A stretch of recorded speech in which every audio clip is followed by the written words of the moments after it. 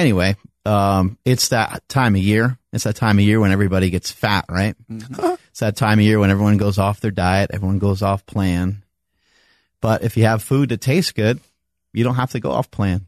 If you got some Piedmontese steaks, you don't need to worry about, what's being cooked up for Thanksgiving or what's being cooked up for Christmas, or you don't have to involve yourself with what everybody else is doing. Mm-hmm. You can keep it keto or keep it keep that protein up nice and high with some Piedmontese steaks. I cooked up a big old ribeye. Did you let it sit? Night. I did. That's always tough. I was successful letting it sit, and I did a reverse sear, which I've never done before. Mm-hmm. I couldn't figure out how to do it either because like the ribeye was gigantic, and then so I was just like, I don't know what to put it in or put it on, so I put it on like an iron what the hell are those called, cast iron pan, and I threw that in the oven, cooked it like that for probably like 20 minutes because it was massive. Somebody just told me like, oh, you only need to do like 10 minutes, but this thing was huge. So I did 20 minutes, and then when I took it out, I cooked it for about another 5 on each side, and it was just absolutely ridiculous. It was so good. Yeah. I ate the whole thing. Well, I had a little help from Daisy. Oh, really? You gave her some? My little doggy, she helped me with some of it. Yeah. One bite for us would be like half her body weight. So I know. And I saved the dog bone. I put the dog bone in the freezer because her birthday's coming up. Oh, yeah. That'll be cool. You got to take a bunch of pictures for us. Hell yeah. Yeah. So if you guys want to check this stuff out, like Piedmontese beef has been huge for me with this whole shred down thing. And when I noticed, the biggest like eye opener was when I calculated Piedmontese macros, and then I had, just like I had ground beef, and I'm like, oh, I definitely don't want that. I'd rather have this because I could have way better stuff here. Yeah. Yeah. But anyway, during this month, we're actually not running a promo code with them. They are just giving everybody 25% off. Damn. Yeah. So if you guys want to, they're getting serious over there. Yeah. So if you guys want to check this stuff out, head over to Piedmontese.com. That's PIEDMONTESE.com. Everything's already 25% off. But if you guys want to support the show, use the link in the show notes right now. You want to try to keep yourself away from some treats, then the best way to do it is to give yourself a treat that's a better option. Going with like a Quest bar, the Quest donut bar, or going with a Quest cookie. I have where we go for Thanksgiving every year. I have that house stocked up full of Quest bars and Quest cookies, and that way when I see somebody else diving into cookies and whipping out the ice cream and desserts and stuff, I get to enjoy something too, but it's just something a little different. Yeah, we talk a lot about like habits and stuff on this show, and it's a really cool thing. Like Andrew, I think you just said this, when you're potentially dieting and you're craving something, and the first thing that comes to mind is a Quest Hero bar instead of a cookie or something else. Like that's what you want to, that's what you want to have a lot of. Yeah. Okay, go for it. And it's more of, it's not even like half and half at this point. Like it's not because like, oh, I want a healthier, option. Like, no, I literally just want a Hero bar because they taste that good. Yes. Like that's, again, I'm really focused on stuff right now with my body and my physique, but I truly do just want like a Hero bar. It's it sounds silly, but yes, it is that damn good. Mm-hmm. Yeah. Good. And you're just trying to have habits that are a little bit better than what you had before. That's the way you're going to make progress. Yeah. You guys seriously do need to try out these Hero bars, the chips. Everything is incredible. Head over to questnutrition.com right now, and at checkout, enter promo code MarksQuest for 20% off your entire order. And our boys over at Perfect Keto, I'm still mixing up that MCT powder oil, probably about every other day, because I don't do a regular fast all the time. Sometimes I'll do a regular fast and not have the MCT oil powder. Sometimes I'll just have coffee. Yeah. But I've been mixing in the MCT oil powder. It gives me a little extra burst. I also mess around with the instant coffee that they have that has MCT oil powder in it as well. And I also mess with the ketones that they have. So I like that product as well. That MCT oil powder is really good. If you can, just when you go home, grab a small little plastic bag. If you can just go into the salted scoop, just go into the salted caramel, put the scoop in the bag, and the next time we podcast, I'll think about it. But it might be just half a scoop Probably at this gone. point. Yeah.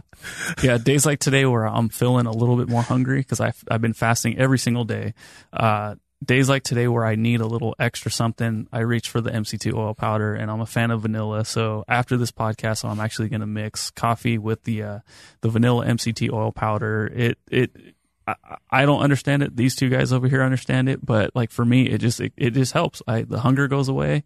I get a little boost of energy. I think that's probably because of the caffeine combination, but everything all about it, it's so damn good. And nobody really likes black coffee. I think everyone just kind of thinks they do.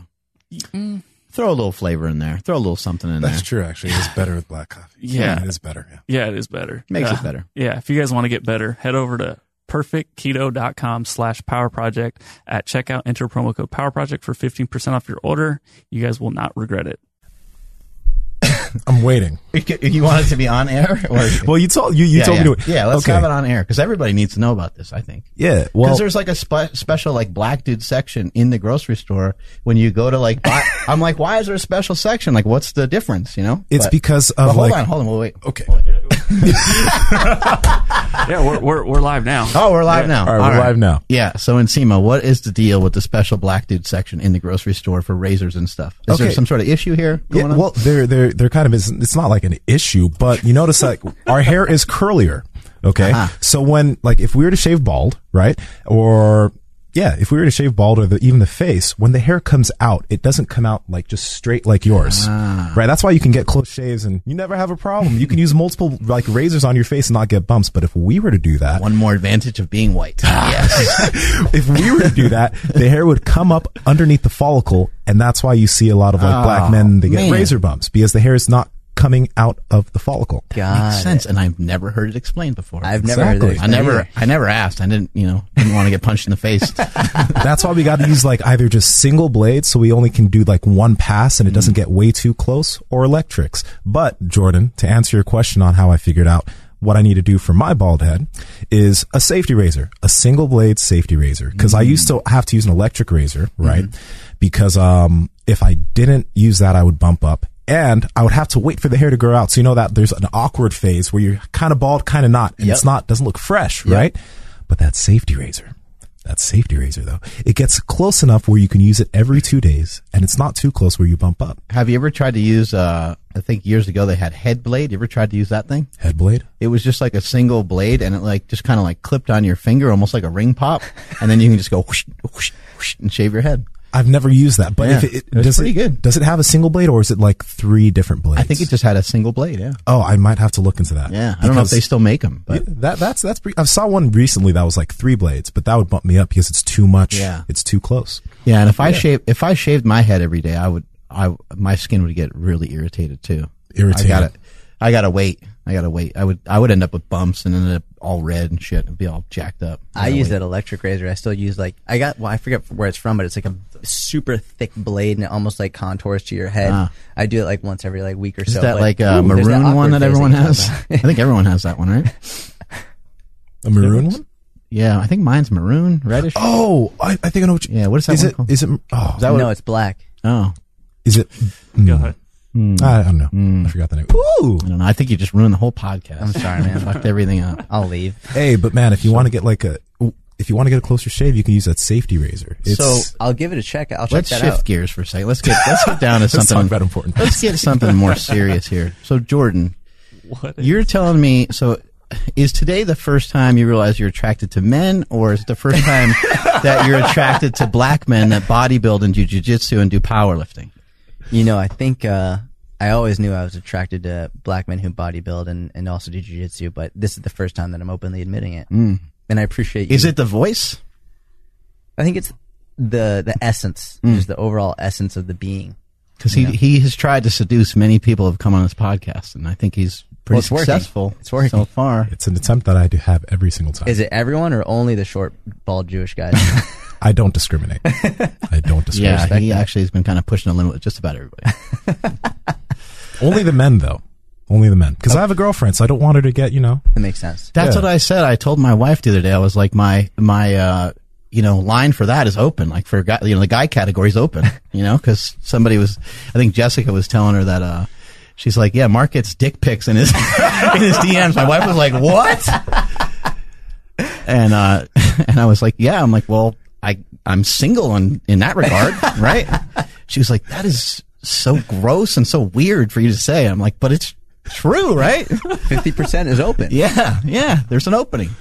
Someone could just take. I get that from some guys. I'll show it to my girlfriend. Like, there's this one guy. Every time I wear sweatpants, he'll always reply to my story and always be like, "Sweatpants season." And I never mark it as red. Like, I never let him know I see it. But I'm like, oh Jesus Christ, another time. He knows you're just going to crack. If he listens to this, one of these he days. knows. He knows you're just going to cave one day. Just keep throwing that temptation out there. What's up, man? So what you been doing with yourself? I had a chance to go to New York City maybe like 6 or 8 months ago or something like that, 6 months ago, and I got a chance to run into you. In the summer, yeah. It was great that you came over to see me because I had no idea like where the hell I am and stuff. You're like, I'll just come to you. I'm like, that makes things a lot easier. So anyway, what the hell you been up to? Man, it's been good. It's been really good. Been making a lot of content, getting really back into lifting, which has been fantastic. Started training jiu-jitsu pretty intensely, and I still suck at it, but loving it, and traveling, doing a lot of speaking. That's it, man. Some people get overwhelmed and they get really like crazy about like being on the hook to create content, but you seem to love it. Yeah. You seem to have a really good energy supply for it. It's my favorite part of my job, to be honest with you, is making content. I think a lot of people look at making content as like especially like when they're fitness professionals. They're like, oh, I gotta make more content. They do it as like the check off. It's like, okay, well, I did it. And like, a lot of times they don't put much effort into it. And a lot of times I think there are people that are very insecure about either their knowledge or what people will think of them. And so when you're really insecure about what you're going to put out, it makes it seem much more stressful. It makes it seem like a much bigger task. Like you have to really like worry. And a lot of times people will go into making content in a defensive mode. Like they don't want someone to say, oh, you're wrong. Oh, you're stupid. So the entire process of creating content is on the defensive as opposed to doing something to try and help the people who need it, which is more offensive. And when you're always on defense, you're always stressed. You're always freaking out when in reality, if you just stop trying to prevent people from saying you're wrong and just try and help people who need it with simple, practical advice, it makes it way more fun because that's what we all love is we love helping people. That's like the best part of our job. So if you focus on the good that's coming from it as opposed to the possible bad, it's the same thing with our clients. The clients were super scared of going to the gym. They freak out about the possibility of Joe Fuckstick saying like, oh, like judging you or whatever, that they don't go at all.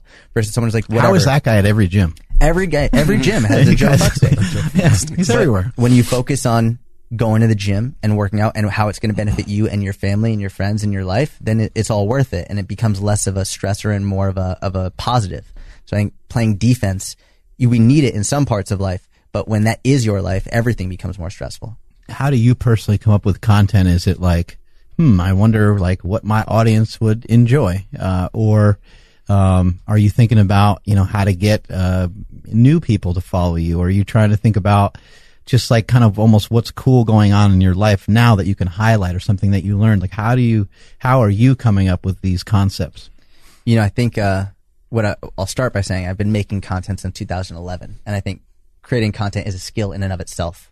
But for me, the one thing that's held true above all else is that as long as whatever piece of content I make, whether it's a tweet, an Instagram post, YouTube video, podcast, whatever, as long as the individual, not the group, because they're not like sitting all together reading your post together. It's like as long as the individual reading it or watching it can take one thing away to practically apply and get better immediately, it's a good piece of content. That's all I care about. As long as they can read it, watch it, see it, hear it, and get better immediately, they know exactly what to do to get better. That's my main purpose. So every piece of content I make has some practically applicable aspect to it that they can immediately apply. I like what you said right there. Just to reiterate, the person knows what to do. I think that's really important. That's something I've never heard before, and I've never even really thought about. Yeah, I mean, and I learn more about it every day. Like you and I were talking yesterday, the idea of everyone always says, eat more veggies, eat more veggies, eat more veggies. But when I started saying eat a salad every day, eat just a big ass salad, people were like, that was the best advice I've ever got in my life. I'm like, really? That was the best advice. They're like, I knew I had to eat more veggies, but I always struggled with like how to get more veggies in. I was like, put it in a bowl, make a fucking salad.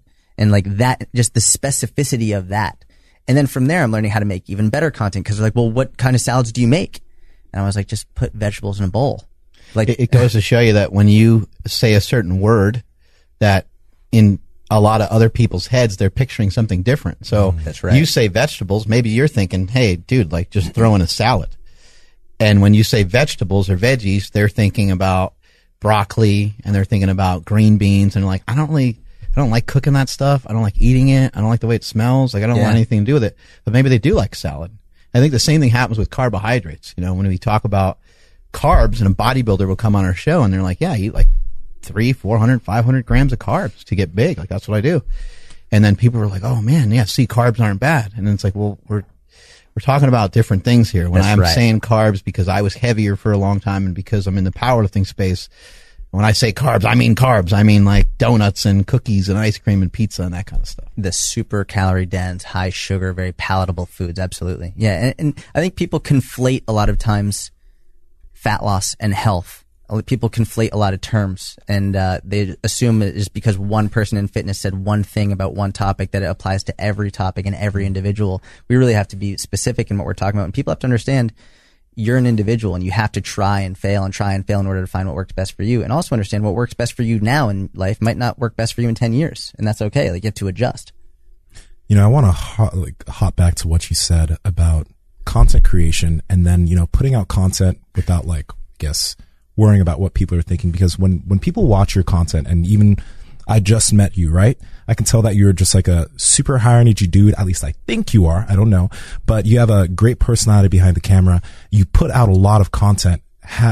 When you used to put out content back in 2011, were you always that way of just putting it out, or were you ever like really analytical, really careful? Did you make a switch, or was that just always your idea of content?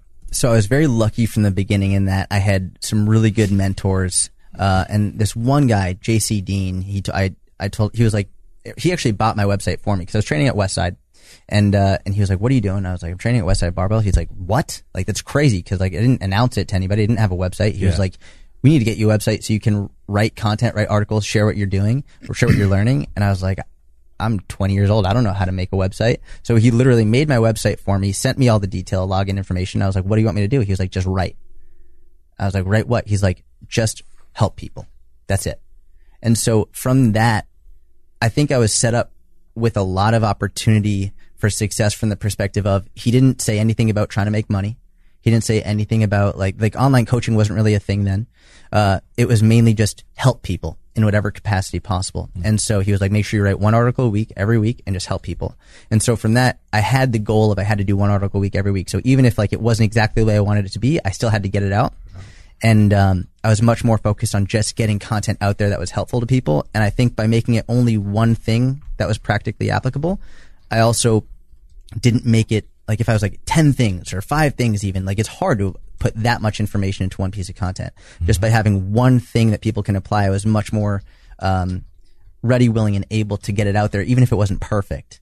That said, I think what I really struggled with, and you can see my content, you go to 2011, 2012, 2013, you'll see that I was speaking much more technically with much bigger words, much like things that were more confusing. Yeah. And that was me being defensive with it. That was me trying to impress other professionals with my knowledge rather than trying to help the people who needed it.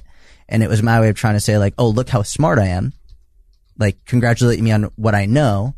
And also trying to prevent other people from saying, oh, you're stupid, oh, you're wrong, rather than saying like trying to break a deadlift down into the simplest terms, like send your butt to the wall behind you. Rather than saying send your butt to the wall behind you, I'd be like, what you want to do is you want to initiate hip flexion without like it's all about the posterior chain. Yeah.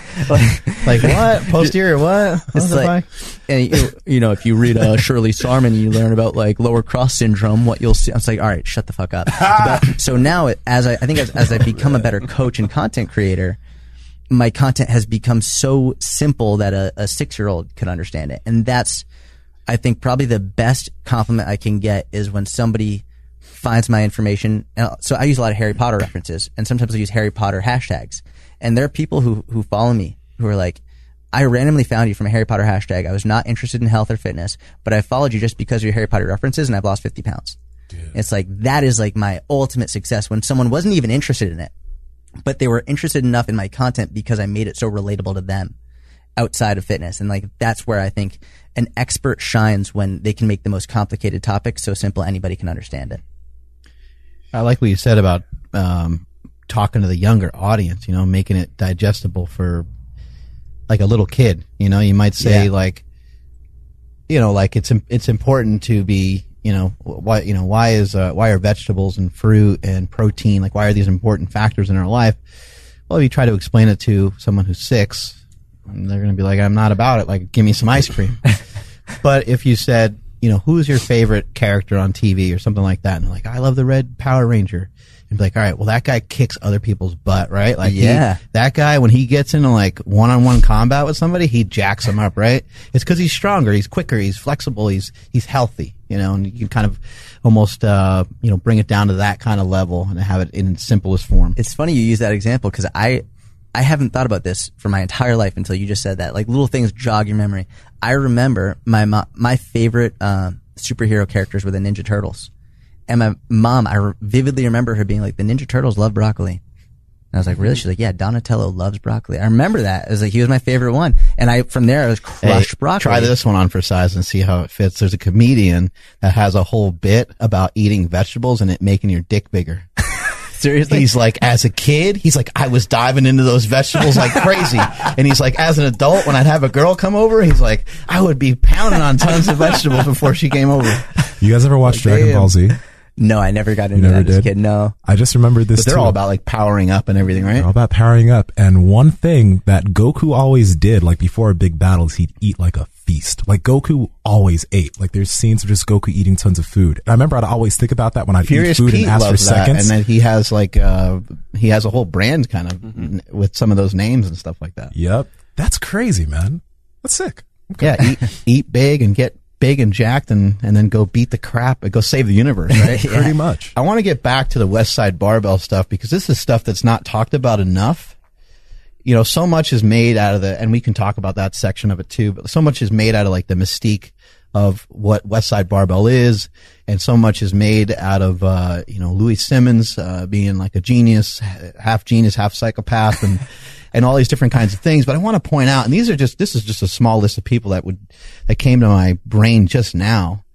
But keep in mind, Jordan and myself, along with just a few of these other people, and then a massive list of the best people in the game, the best people that you can possibly think of, the biggest authorities in fitness, the biggest authorities, as strength coaches. Louis Simmons and Westside Barbell has had such a crazy impact. Mm-hmm. And when you were saying you went to Westside and the guy was like, why don't you have a website? I remember that time period and it just, I never even thought about it this way before, but that was like a hub where everyone was trying to figure out a way to get ahead. But it wasn't like closed off. It was pretty open. It was like, yeah, dude, like, why aren't you pursuing, you know, Louis does this with these guys. And then this strength coach over here is now taking some of these West Side principles and he's utilizing it with this team over here. You have, people like Coach House, you got Eric Cressy, Charles Poliquin, John Berardi, Paul Check, Dave Tate. I mean, what a list. Louis Simmons is the Bill Belichick, you know, of strength and fitness. Not even just strength though. Not even just, I think everyone wants to try to, you know, put him in a bucket, you know, of like powerlifting and just powerlifting and just strength. But no, it's like when you're at Westside, if you're at Westside for 2 weeks, you're going to run into NFL players. Yep. You're going to run into MMA world champions. You're going to run into Brazilian jiu-jitsu black belts. You're going to run into soccer teams, volleyball teams. People from all over the country are coming from everywhere, to go and rub elbows with Louis Simmons and to see what he created. So it's not by accident that you're in the position that you're in and I'm in the position that I'm in, trying to figure out how do we navigate, how do we continue to push this information out. That's what we saw Louis doing, and he's the king of it. You know, I could not be more grateful for having Louis in my life and for what he did for me. He treated me like a son, and I don't think it's an accident that so many people who've come in contact with Louis have done incredible things. I think because he really fosters it, he encourages it. I remember when I was at Westside, everybody in the gym. AJ Roberts was there, Brandon Lilly was there, some of the like best lifters ever. And it's very easy to get sucked into the world at West Side and think like that's it. Like I was very close to getting a West Side tattoo on my chest. I was 20 years old. I was like, I'm gonna get a West Side tattoo. Like, what's the name of the documentary? West Side versus the world. Yeah. Right? Like you feel that way when you're there. And when I was there, I was ready to just stay. I was ready to stay. I was like, this is it. This is all I want to do. And the only person who encouraged me to go back to school was Louis. He was the only one. He was like, he said, what I want you to do. He's like, schools don't let me come speak. He's like, I have tattoos all over myself. He's like, I curse. I'm like, not like what people want to see at a school. He's like, I want you to go back and teach people the right way to lift. And he spent that entire 3 to 4 months with me every day, teaching me, helping me study, reading books, like spent hours with me. Took me out for lunch, took me out for dinner. He went out of his way to make sure that I learned everything. He very rarely talks about anything other than lifting. He's so passionate. And he always said, he was like, when I stop lifting, I'll die. That's it. He's like, this is what's keeping me alive. And I just truly, like, my heart is full with gratitude and love for him because he's incredible. And people that haven't seen West Side versus the World, you're doing yourself a disservice. You got to watch the movie. One thing they don't mention in the movie is how, like, they touch upon it and they talk about his genius with the products and stuff, but they didn't even allude to it at all. And I think it was a mistake. And I think there's probably certain reasons for it because, people develop different ideas and concepts around like people that are wealthy. But Louis Simmons is a multi-millionaire. Yeah. That guy has absolutely fucking crushed it when it comes to fitness. I mean, he has, his reverse hyper is everywhere. And, Rogue Fitness they don't make reverse hypers without getting licensing permission from Louis Simmons. I mean, these things are literally all over the entire world. And I remember when I was, getting heavily into it, and you probably felt the same way. You'd be like, oh my God, this place doesn't have a reverse hyper or a sled. Like, I'm not training here. Yeah. Fucking this place is bogus, man. I'm out of here. This place is bullshit. Having a reverse hyper and glute ham raise was like, if you did, it meant that you knew about West Side. It meant that something somewhere leaked out, some sort of information leaked your way where you knew that these things were important to have in your facility. And if you didn't have them, it meant that you were a chump. That's exactly right. Right? You'd be like, I'm not right. working out there. I can't work out without a reverse hyper. But Louis, he had such a huge impact on a lot of people. And I think that's something that's missed. And I wish the documentary would have just talked about his success a little bit more in that area. I think a lot of people look at the stuff Louis puts out, whether it's the articles, the original articles, or the videos he puts out on YouTube, and it's easy on social media to create, like, in your mind what you think somebody is like just based on what they're saying, but we forget that, like, they have a whole other life outside of that, and, like, just because you see someone on camera doesn't mean you know them as a person, and, like, some of the stuff Louis says on camera is hilarious, and, like, I think what people miss out on is how truly remarkably kind he is, how loving he is, how, like, everything he does, like, he can't buy the guy lunch. He got really mad at me. I tried. He'll be pissed. He was livid. I tried. He was like, don't ever do that again. He was livid. And every day he takes the entire squad out for breakfast, and he took me out for lunch and dinner over and over and over again. He, like, gave me the West Side certification. Like, he made me take it, but, like, I didn't pay for it. And, like, I was a kid. I was 20 years old. He was like, come out to West Side, just train for a few months. Like, the hell? Yeah, you're like, I don't have $700 to take the course. He's like, fuck it. Seriously, I don't care. He's like, I just want you to pass. Right. He's like, just study. It's just so unbelievably kind. And I think now, especially with the more accessible fitness has become, the more people want to coach, I think, because they see, like, how much good it's doing. Like, Instagram, I think it's more net positive than negative. I think as Instagram has really made fitness more accessible, more people have started to change their lives and they want to coach as well. And I think there's so much positive that can come with it, but I think one of the negatives is that people want to start making money too soon, and they want to start coaching because they think it's going to be an easy road, fast road to money. And I think what was going on back then, at least in the environment that I was in with Louis and a lot of those guys, it was like, they weren't doing it for the money. They were doing it because they really loved it and because they really want to help and improve the industry as a whole. And I think that mindset of not just trying to improve yourself and make yourself better, but to bring the entire industry up, to lift the industry up and bear that responsibility on your shoulders will lead to more money for sure, but helping others will also help you help yourself. I got to admit, when I see your posts, I'm sometimes so pissed. I just look at your posts and I'm like, fuck, man. You have figured out social media. Like, I'm angry because I'm like, man, how come I haven't figured it out like that? But I sincerely, I'm proud of you, and it excites me to see how fast you advance. But I'm almost like kicking myself because I'm like, man, what Jordan pumps out sometimes is so simple, but look how effective it is, and look at how much not just the likes. You mentioned likes being overrated. That'd be a great thing to talk about, but it's the traction and the comments and the shares and the saves, and I really appreciate that about the content that you put out. How have you kind of found your stride, if you even feel like you have? How have you found your stride with this? Because I feel like you have a really good pulse of what the hell's going on out there and what to deliver. First of all, thank you. That's I appreciate it a lot. And I think I hate you. Just so you know that. Get out. That's the way I deal with stuff. I love you, by the way. So I hate him right too. here. I'm gonna hate Andrew actually real soon. When Andrew gets shredded at Christmas time, I'm gonna be pissed at him too.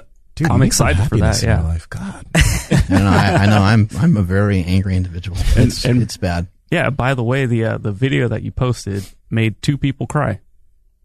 the one that I posted. No, the one that Mark posted. Did I cry? No. Well, I don't know. Me if and you did Nsima? cry. I Did think you cry, Nsima bro? cried. He said something about his butthole was puckering up. Oh yeah, he put. Who cried? So I guess I wasn't there for it, but Stephanie was showing Jasmine, and I guess she teared up. So like that made me tear up a little bit. She's proud of you. Yeah, and then, That's awesome. And then Stephanie's dad, so my soon-to-be father-in-law. That is really That's really amazing. Yeah. That's really cool. Because that's cool on so many different levels, and I'm getting goosebumps about it. That's exciting because they haven't even. I mean, your daughter, I'm sure, seen you like with your shirt off and stuff, but you're not a fat guy. Mm-hmm. You know, you're not a big guy. It's not like you have this transformation story of losing 90 pounds. Right. You've just sliced up a lot, and you obviously put a lot of hard work into getting rid of being scrawny and skinny fat, right? Yeah, that's skinny fat. But the fact that they recognize that from that video, that's awesome. Yeah. That's huge. That's incredible, man. Yeah, thank you. And like Mark said it in the past before, but he's like, we don't want to be too shallow, but everybody wants to look better. Everybody feels better when they look better. Mm-hmm. And, when I was doing Sarmageddon, it was like, yeah, my strength's finally, getting somewhere. And it's like, yeah, I could, easily rep 225 pounds. And, the response is like, is that a lot? Like, well, for me, it's a lot. And then we were saying yesterday when we were all talking, it's like people don't really care. Like, can you deadlift 300 pounds or 3,000 pounds?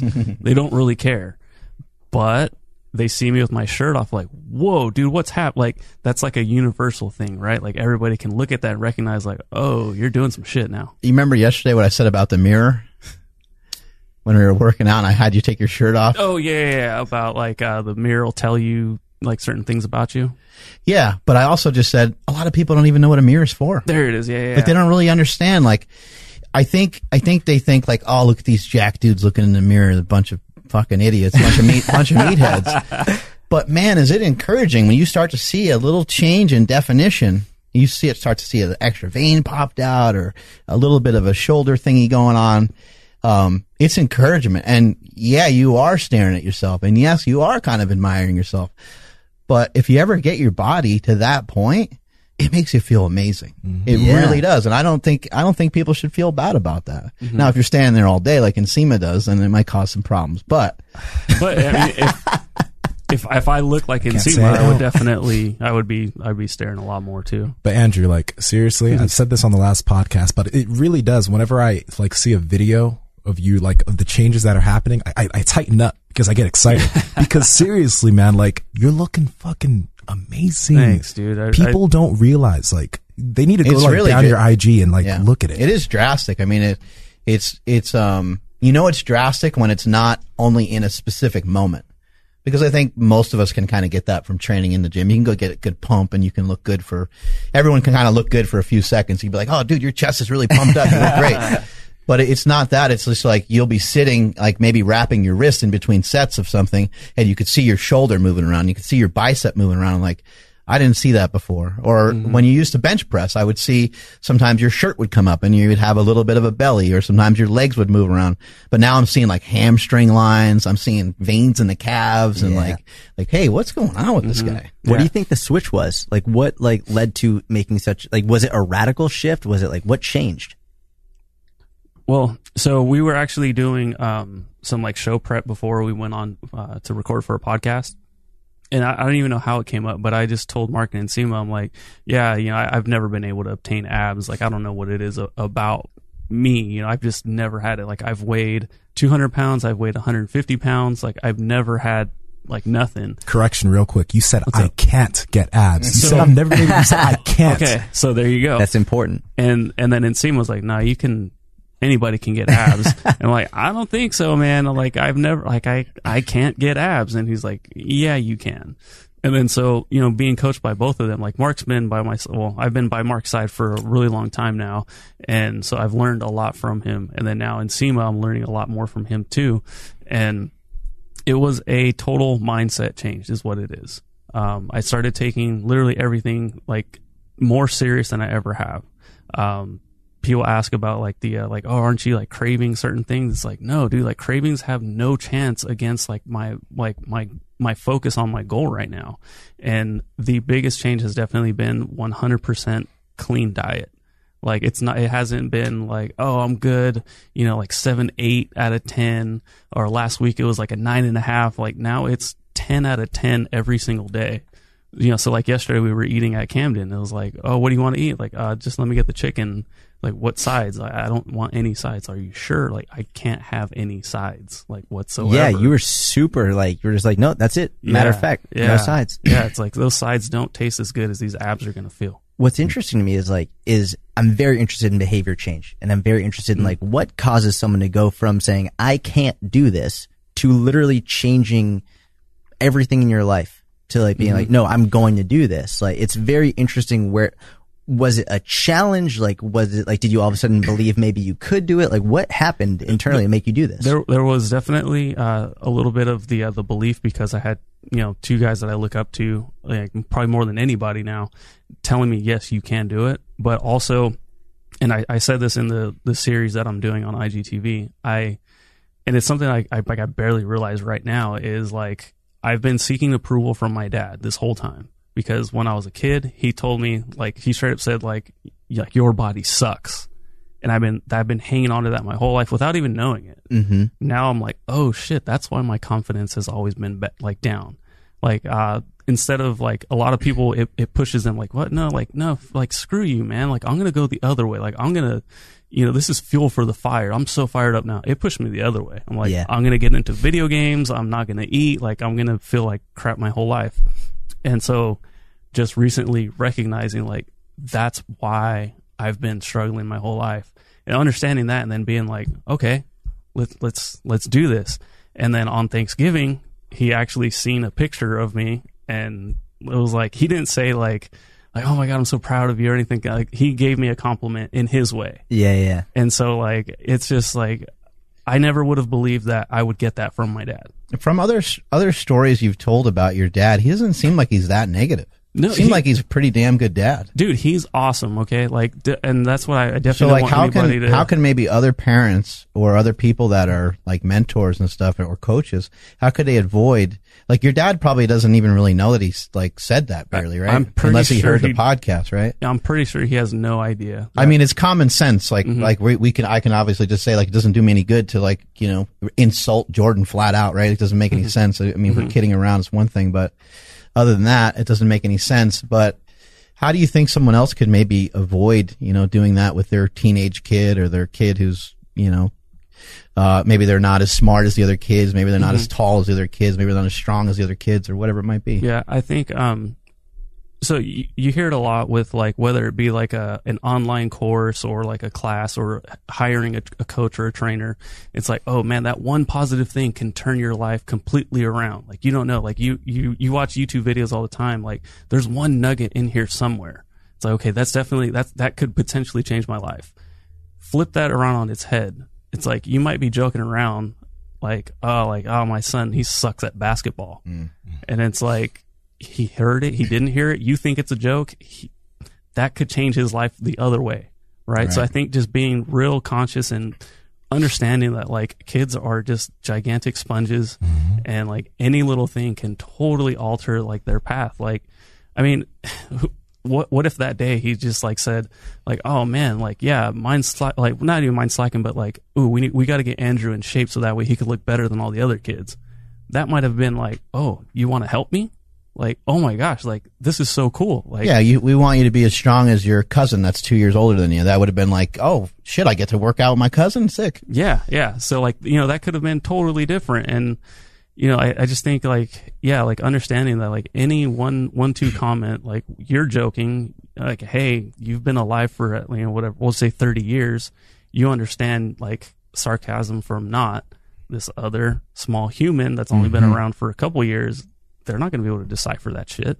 So it's like, don't stop something that could potentially like explode and be like amazing by you just saying one silly little comment.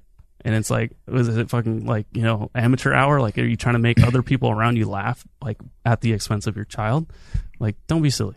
Yeah. I think this is all belief system based because, in working with Andrew on a bunch of other things, we've had success at every turn, even like with lifting, I would tell him during training session, like, I'm not allowing you to get hurt. Like, that's not happening. Like, that's not on my watch. Like, we're not, you might get a bump or bruise here and there because it's training and we're pushing the envelope. But like, while we're working out together, I'm not going to allow you to all of a sudden go from a 225 deadlift to try 315. Right. You got to take the steps in between, and we got to make sure we do everything the right way. So he's had success when it comes to doing a powerlifting meet and hitting a certain number on the deadlift, hitting a certain number in the bench press, and then even work wise, I've thrown some things his way and said, "Hey man, let's see if you can do this." And he's like, "Oh shit! Like I'm doing photography, I'm doing the podcast, I'm doing." And I'm like, yes, I totally recognize that. But I think that you're totally capable of like adding this thing to your plate if you prioritize, if you make time for it, and it will provide more value for all of us that do this podcast. It will help with sponsorship and everything. And his kind of reason why elevated, and then his ability to figure out how obviously got a lot easier when your why is more important. You just make it work. Yeah. Mark works in mysterious ways. Well, I think one of the most amazing things about Mark is that he is the epitome of helping you believe in yourself by showing you that he believes in you, like unequivocally. And I think, you can look in the research on self-efficacy and self-confidence and belief. Like, one of the single best ways to help someone else increase their belief in themselves is to show them that you believe in them. When you have someone saying like, you'll never be able to get a certain body, and then like that gives you one train of thought, then someone else is like, oh no, yeah, you can. Absolutely you can. And it's like, just matter of fact, absolutely you can. It's like, oh, okay, like, let's do this. And I think that's what you do. And I've seen you do it in person, and I see you do it online. It's like, I think probably one of the best things that you do is show people that they can do it. And you don't sugarcoat it. Like, it's going to be hard. You say that very clearly. And there are going to be times where you go off track. There are going to be times where like you're disappointed in yourself, but don't confuse that with a lack of ability. It's like, you absolutely can. You just have to do it. I think that's probably one of the things I admire most about you is how you interact with people and on social media. And I think that's probably something that attracted you to Westside Barbell, because you've done a 4 times body weight deadlift. And so a 535 deadlift when 132, right? Yeah. I think, so, if Nsima came in here, and Nsima's crazy strong, but if he came in here and said, I want to squat 900 pounds, and I see him, he squatted 600 for like 2 or something. This is not the gym where I would say that ain't going to happen.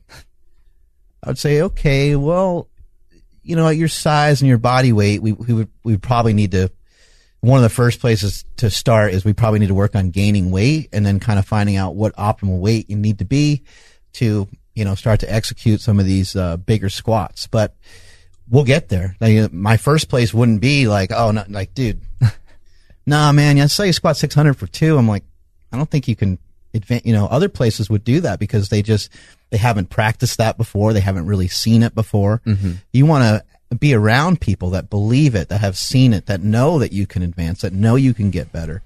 And I think with something that's really important to point out about Andrew is that he's been working on this for a long time, and he lifted before he ever knew Nsima and I. So he was already doing stuff and trying stuff on his own. He already tried a keto diet. He messed around with some different things. The effort to get better was already there. Yeah. And that's huge, because if that effort's not in there already, at least a little bit, that is hard to spark, and that it's not impossible, but it's more difficult. And it might be harder to get momentum, and it might be harder to like really start to feel good about yourself because you don't have the momentum to really do much. And I see a lot of people paralyzed by that. I think that word momentum is huge. And that's where I think, you and I were talking earlier about walking. It's like people are looking for ways to get motivated to do like full workouts, get motivated to go like really hard and like with the most intense thing. It's like just start with something, because it's just the momentum that will pick up from consistently doing anything, just working towards it, rather than you were talking about earlier in the gym. Like people will go in, they'll do 10, 12, 15 exercises and be so sore they can't go the next day or for the next week. It's like, what if you go in, you just do one thing, two things, and you just get the momentum rolling? I think having momentum is so overlooked and so important, and coming up with different strategies to get the momentum rolling is invaluable. Back to you, buddy. How do you have the best damn content on Instagram? I pay someone on Fiverr to make it for me. No. How many people you got working for you? 20? 30? Yeah, right. No. I have Rico, and I have an assistant named Kat, and those are like the only two people who are like consistently, and I like outsource. I have a web guy who works with me as well, but those are the only two. And they like without them, I wouldn't be able to do. Basically, he pays for his likes. It's okay. No, I mean, like I said before, I think content creation is a skill, right? And like anything in life that you're doing, and I think it's part skill and also part priority. I think I have very high standards of myself with my content. Like, I'm not okay just writing a quick caption and putting it out. I'm not okay with that. And then how do you manage that? Do you just make sure that you have time for it? Like if you have a picture or you have something, because I think it's easy for people to kind of get caught up in it. Like, I need to turn and burn. And they kind of learned that from Gary Vee, who's like, just keep getting stuff out there. But, at the same time, other people aren't Gary Vee. He has a lot of really valuable and amazing things to say. So maybe it doesn't matter as much if he has a little bit of stuff that gets burned and lost in the shuffle. But for the rest of us, it probably, like everything that we put out is probably pretty important. So how do you make time for that, or how do you prioritize that? Well, I think just to quickly go back to what you're talking about, Gary, you and I were talking the other day about, being a black belt in nutrition, or being a black belt in strength training, being a black belt in jiu-jitsu. You can't really compare yourself to a black belt when you're a white belt, because there's so much time and skill and so much stuff that elapses between those two levels. It's like, it's literally, it doesn't make sense. It's illogical to make that comparison. And I think when you look at Gary, who's making 100 pieces of content a day, it's like, that's based on a decade of starting off with maybe one piece of content a day, or maybe one piece of content a week. And I think for me, more than necessarily, especially at the beginning, more than making a lot of content, it was making whatever content I did put out amazing. Like when I first started, I just had a website, and I was like one article every week, and I tried to make it as amazing as possible. And it was one of those things where like I wasn't putting out tons, but when people did know that I put something out, they knew it would be worth it. I think that is a very important concept to keep in mind. Like if you're just blasting out content for the sake of making content, people won't necessarily read it. People won't watch it because like it's not changing anything. They're not practically applying anything. But if you put out one thing a week that is consistently helpful and consistently high quality, they'll keep coming back for more. Let's pause for just a second and dive into this a little bit more. How important is that? How important is it to stop, to take a breath and say, you know what, I need to make sure this is 100% or 90%, the best of my ability, because I gotta keep my footing with, the content I'm putting out. But how do you stop yourself and slow down and then say, okay, well, it needs to have a really good title. It needs a really good thumbnail. Mm-hmm. It needs to have words on the screen. I did talk about a workout. I did talk about percentages of macros, and that needs to pop up on the screen. So I better take my time with that. How do you slow yourself? How important is that? That must be a major part of what a lot of people are missing because they got anxiety to kind of keep firing stuff out. Yeah, I think it's massively important. I think at the beginning, the most important is developing the habit of creating content before you get fancy with any of the high. I hope people are I seriously hope people have a pen. I hope people are writing this down. This is awesome. Like before people get when I first started my website, and I told you yesterday, before I decided to pay for a web designer, I was like, I have to make enough money through my website in order to fund that. I wasn't going to use other funds for it. And people would comment on my website, hey, this is a great article, but your website looks like shit. The comments are still there from 2011, 2012 before I funded my first web redesign. And I think that stuff is important, but I always try and compare it to health and fitness. It's like before you have the perfect diet or perfect workout, just get in the habit of focusing on it. Just make it a habit. And I think, one of the best ways, I think you do a great job with this, sort of like by letting people know it's going to be difficult. One of the best ways to help people stay consistent is to give them realistic expectations of what's going to happen. If you tell people fat loss is super easy, you'll never be hungry, you'll never be tired, you're going to be great, it'll be super good. Then when they do get hungry and they do get tired and cravings come on, they'll quit because this isn't supposed to happen. And I'm a failure. So I probably a very brief caption of mine on Instagram will take me a bare minimum of 30 minutes to write. Wow. That's a very quick caption. Rico will tell you, we'll just sit there 30 minutes. I've spent 3 hours the longest I've ever spent on an Instagram caption is 3 hours. And it's no coincidence that that's also one of my highest performing posts. Have you always been pretty good with your writing? I've been very blessed. I was very fortunate. My mom was super strict about me. I did a lot growing up where whether it's for my bar mitzvah, my bar mitzvah speech, she'd make me stand in front of her for hours and practice my speech. She would go over my writing. I had an incredible history professor in high school. Did you really hate that, or were you okay with it, or? I was a kid. I was like, what is this about? Da, da, da. And I always said growing up, when I first started my website and things started to get traction, I always said, if you told me 5 years ago that I would be writing for part of my career, I'd say, get out of here. I just want to lift weights and get people strong. Yeah. But I think learning how to write and communicate through writing is one of the most valuable skills you can ever have. Yeah, and everyone should keep in mind that all we're talking about here, this is all just communication. That's it. This is, the video, photography, the writing, and then all the different forms of social media. There are just all different ways to communicate with people. And I think this is a good lesson for parents that are listening to this show. You got to kind of force your kids to do stuff that they don't really want to do. Yeah. Otherwise you're not really parenting. That's good that your mom did that. What else would you be doing? You should be, every parent is different. Every kid is different. So it might have to be different, but you should be forcing your kid to do an activity. You should be forcing them to use their brain. You should be forcing them to do stuff. And I'd say also be super open-minded to whatever it is that they want to do. So we got our daughter into to dance class, and we're like, I've been listening to hip hop my whole life. So I'm like, yeah, you're doing hip hop dance, and she loves it. And then her last practice was this past Tuesday, and they're they're doing the whole recital practice run, right? And I'm looking at the contemporary dancers, and I'm like, what the hell is that? That doesn't make any sense. They're not even on rhythm. They're just twirling in circles. And then we leave, and she's like, I want to do contemporary next year. I'm like, are you sure you don't want to do anything else? She's like, no, I want to do contemporary. I'm like, all right, I guess I'm going to become a contemporary fan now. Jordan, real quick on the, back to your writing, do you intentionally make it sound like you're talking to a single person? It's an amazing question. Yeah, yes. You do.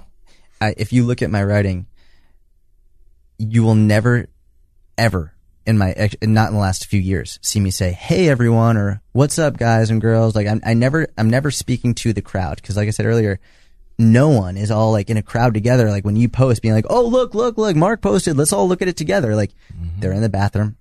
They're in there and they're at their desk. They're in traffic on a train, and it's one person reading it. Yeah. And the second that you say, hey everyone, you're like, that's not that special. It's a divide. It's kind of, it's just out there for, you always want to think that things are special or unique, right? 100%. And when I try and use the word you a lot. So if you look at my writing and you count the words, the amount of times in any caption that I say versus the amount of times that I say the word you 9 times out of 10 will radically outnumber the times I say I.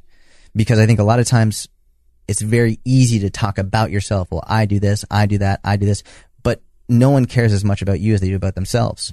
So I'll always like, hey, if you are struggling with this, or like if you are having a hard time with this, or like if you love doing this, I'll always talk about you. And sometimes I'll relate it back to myself. But statistically, over and over and over again, the content that gets the best engagement and the best, not even engagement, I mean more the best response from people feeling like, wow, I really feel like you're speaking to me here, is the one when I talk about you and I help them reflect on themselves as opposed to trying to extrapolate from me talking about myself.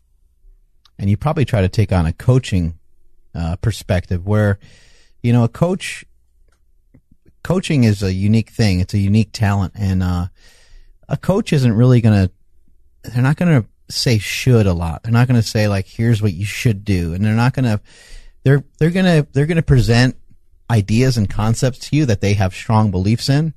And they're going to want you to do it. They're going to want you to try it. And so that's when you're communicating to people on social media, that's what we're trying to do. We're trying to sell them on this concept or idea. You know, just like your thing with carrots the other day, you know, like, let's just slow down for a second. Yeah. Okay. Maybe carrots can, make your glucose go up, but are people getting cut out of their homes and helicoptered out of their house because they're too fat because they ate a lot of carrots? Like, right. Probably not. You know, carrots probably aren't that big of a deal. They're probably not that negative of a thing. People probably don't love carrots that much, but maybe it's more like the carrot cake or the excessive amounts of just food right. Continuously over every single day. And so it's kind of hard to, you know, have a message where you're trying to coach people and influence them to have them kind of go towards something without throwing in the shoulds and coulds, because everyone already knows exactly there's a lot of should'ves and could'ves in their life, and they already have tons of anxiety over it. I think one of my all-time favorite quotes that I've heard about coaching and teaching is saying, my job isn't to tell you what to see, it's just to show you where to look.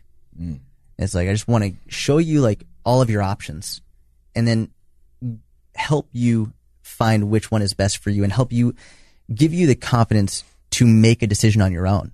I think a lot of times, just basic human psychology and behavior, like if you say like, hey, you need to do this, yeah, you need to eat more vegetables, say fuck off. Like, I don't want to do that. But if you talk to them, one of my favorite stories when I first started doing nutrition coaching, this woman named Dawn, she's lost 75 pounds and she's kept it off. And when she first walked into it was when I was doing in-person coaching at a gym in Boston. And she comes in and she's super hard Boston accent. She was like, I'm not going to eat fucking vegetables. Like, first thing she says right at the initial thing, I was like, okay. And she was like, what do you mean, okay? And I was like, if you don't eat vegetables, you don't have to. She was like, I've been to a bunch of fucking nutritionists and everything, and no one's ever said that. And like, she goes on and she's like, why don't I have to eat vegetables? Like, listen, you can lose weight without eating vegetables. It's going to be easier if you do eat vegetables, but you don't have to. And she was like, okay. So we start talking. I'm like, so what has usually been like the hardest part of dieting for you? And she's always been like, I get so fucking hungry. And I'm like, okay, so like, what do you think like might be some strategies to help you decrease your hunger? She was like, well, obviously I could eat more vegetables. And I was like, no, I don't want you to eat vegetables. And she was like, what do you mean? I was like, you don't like vegetables, so let's not eat them. She was like, no, I could eat some vegetables. So literally she went from saying, I'm not going to eat vegetables to now arguing for why she can eat vegetables. And I was like, I don't want you to eat vegetables, but like, if you had to pick one favorite, what would it be? She was like, I like peas. Which like, it wouldn't be my first choice, but hey, she went from saying no vegetables to peas. I was like, all right, listen, I don't want you to eat vegetables, but like, if you want to eat peas, you can eat peas. She was like, I'll eat peas. I was like, all right, what meal are you going to eat peas at? She was like, I'll have peas at dinner every day. I was like, listen, I still don't want you to eat vegetables, but if you want to have peas at dinner, you have peas at dinner. She's like, I'm going to have peas at dinner every night. She literally started arguing for eating peas. I think it just goes to show it's like, a really good coach and teacher and mentor isn't going to tell you, hey, this is exactly what you need to do. This is what you should do. It's almost helping you find the answer to what you know you need to do already and helping you argue for doing what is best for you. Because a lot of times just ego and human nature will almost like fight against what we want. Another way to do it is say like, well, what would you tell your best friend? Like, what advice would you have for your best friend? And they always give like the better advice. It's like, sounds like good advice. Maybe you want to take it yourself. And like, it helps people make the right decision on their own. Have you found that people, they kind of know what to eat already? Yes. Yeah, people know. And there's obviously differing opinions and everything, but generally speaking, people know. More fruits and vegetables, more lean proteins, drink more water. And in your opinion, why would something like, why would vegetables help encourage weight loss? Mainly because you can eat more for fewer calories. It'll fill you up. Also the psychological aspect of most people when they eat vegetables, they feel better just because they feel like they're doing good for their body. And it's one of those, it gets momentum going, right? Where it's like when you eat them and you find ways to incorporate them, it's like, I'm doing good for my body. It's like, and it becomes a habit and you feel better for it. So, and obviously being able to stay more full for fewer calories will help you eat the right amount to help you lose weight. Yeah. I mean, that's what I've seen as well. It's like, you know, you have like a light popcorn at your house that you heat up in your microwave. It has like hardly any fat, has hardly any calories, stuff like that.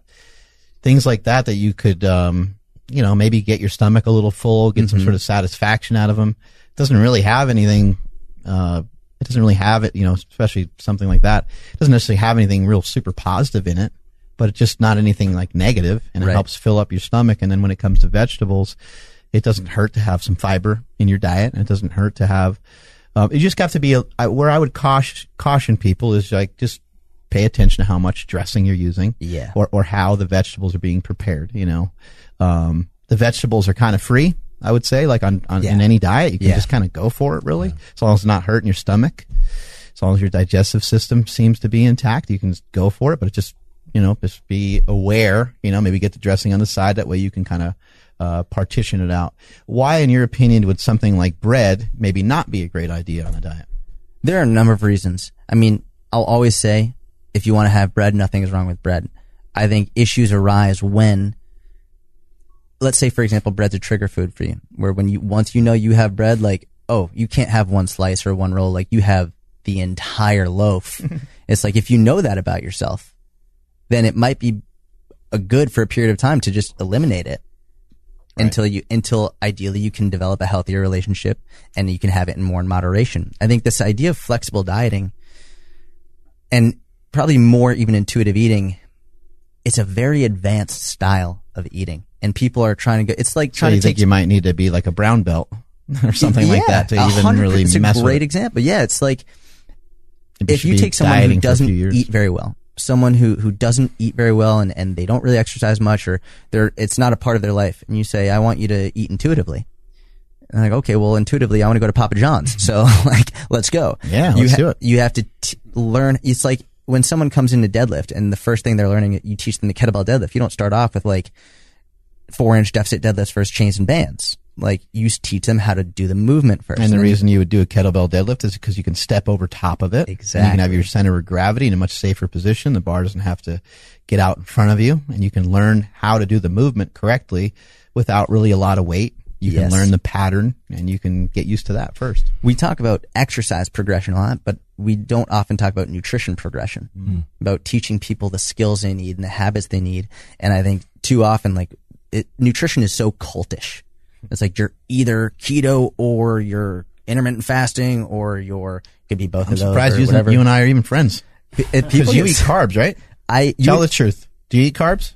I'm sorry, Mark. I do eat carbs. Jesus Christ. I've gotten DMs from people being like, you and Mark don't agree on nutrition. I'm like, people can fucking be friends and like not always agree on every single people thing. Might not know the fucking fist fights we've had. They probably don't know about that. The other thing actually I think is really important. I was going to say this earlier. One thing about nutrition that I've started to talk about more recently that has had a big effect. I don't know if you noticed yesterday when we were out to eat at that restaurant. What is it called again? Camden. Really great restaurant. I got the chicken, and I got the fries. I got that on the side, but I didn't really touch the fries until I finished my chicken. And what that allowed me to do was, like, I only had 4 or 5 fries, not because I wasn't allowed to eat them, because by the time I was full. I think coming up with order, like starting off with vegetables, starting off with your salad first. And also being maybe a little reasonable, because like you could have finished the fries. It's not like you were like, oh my God.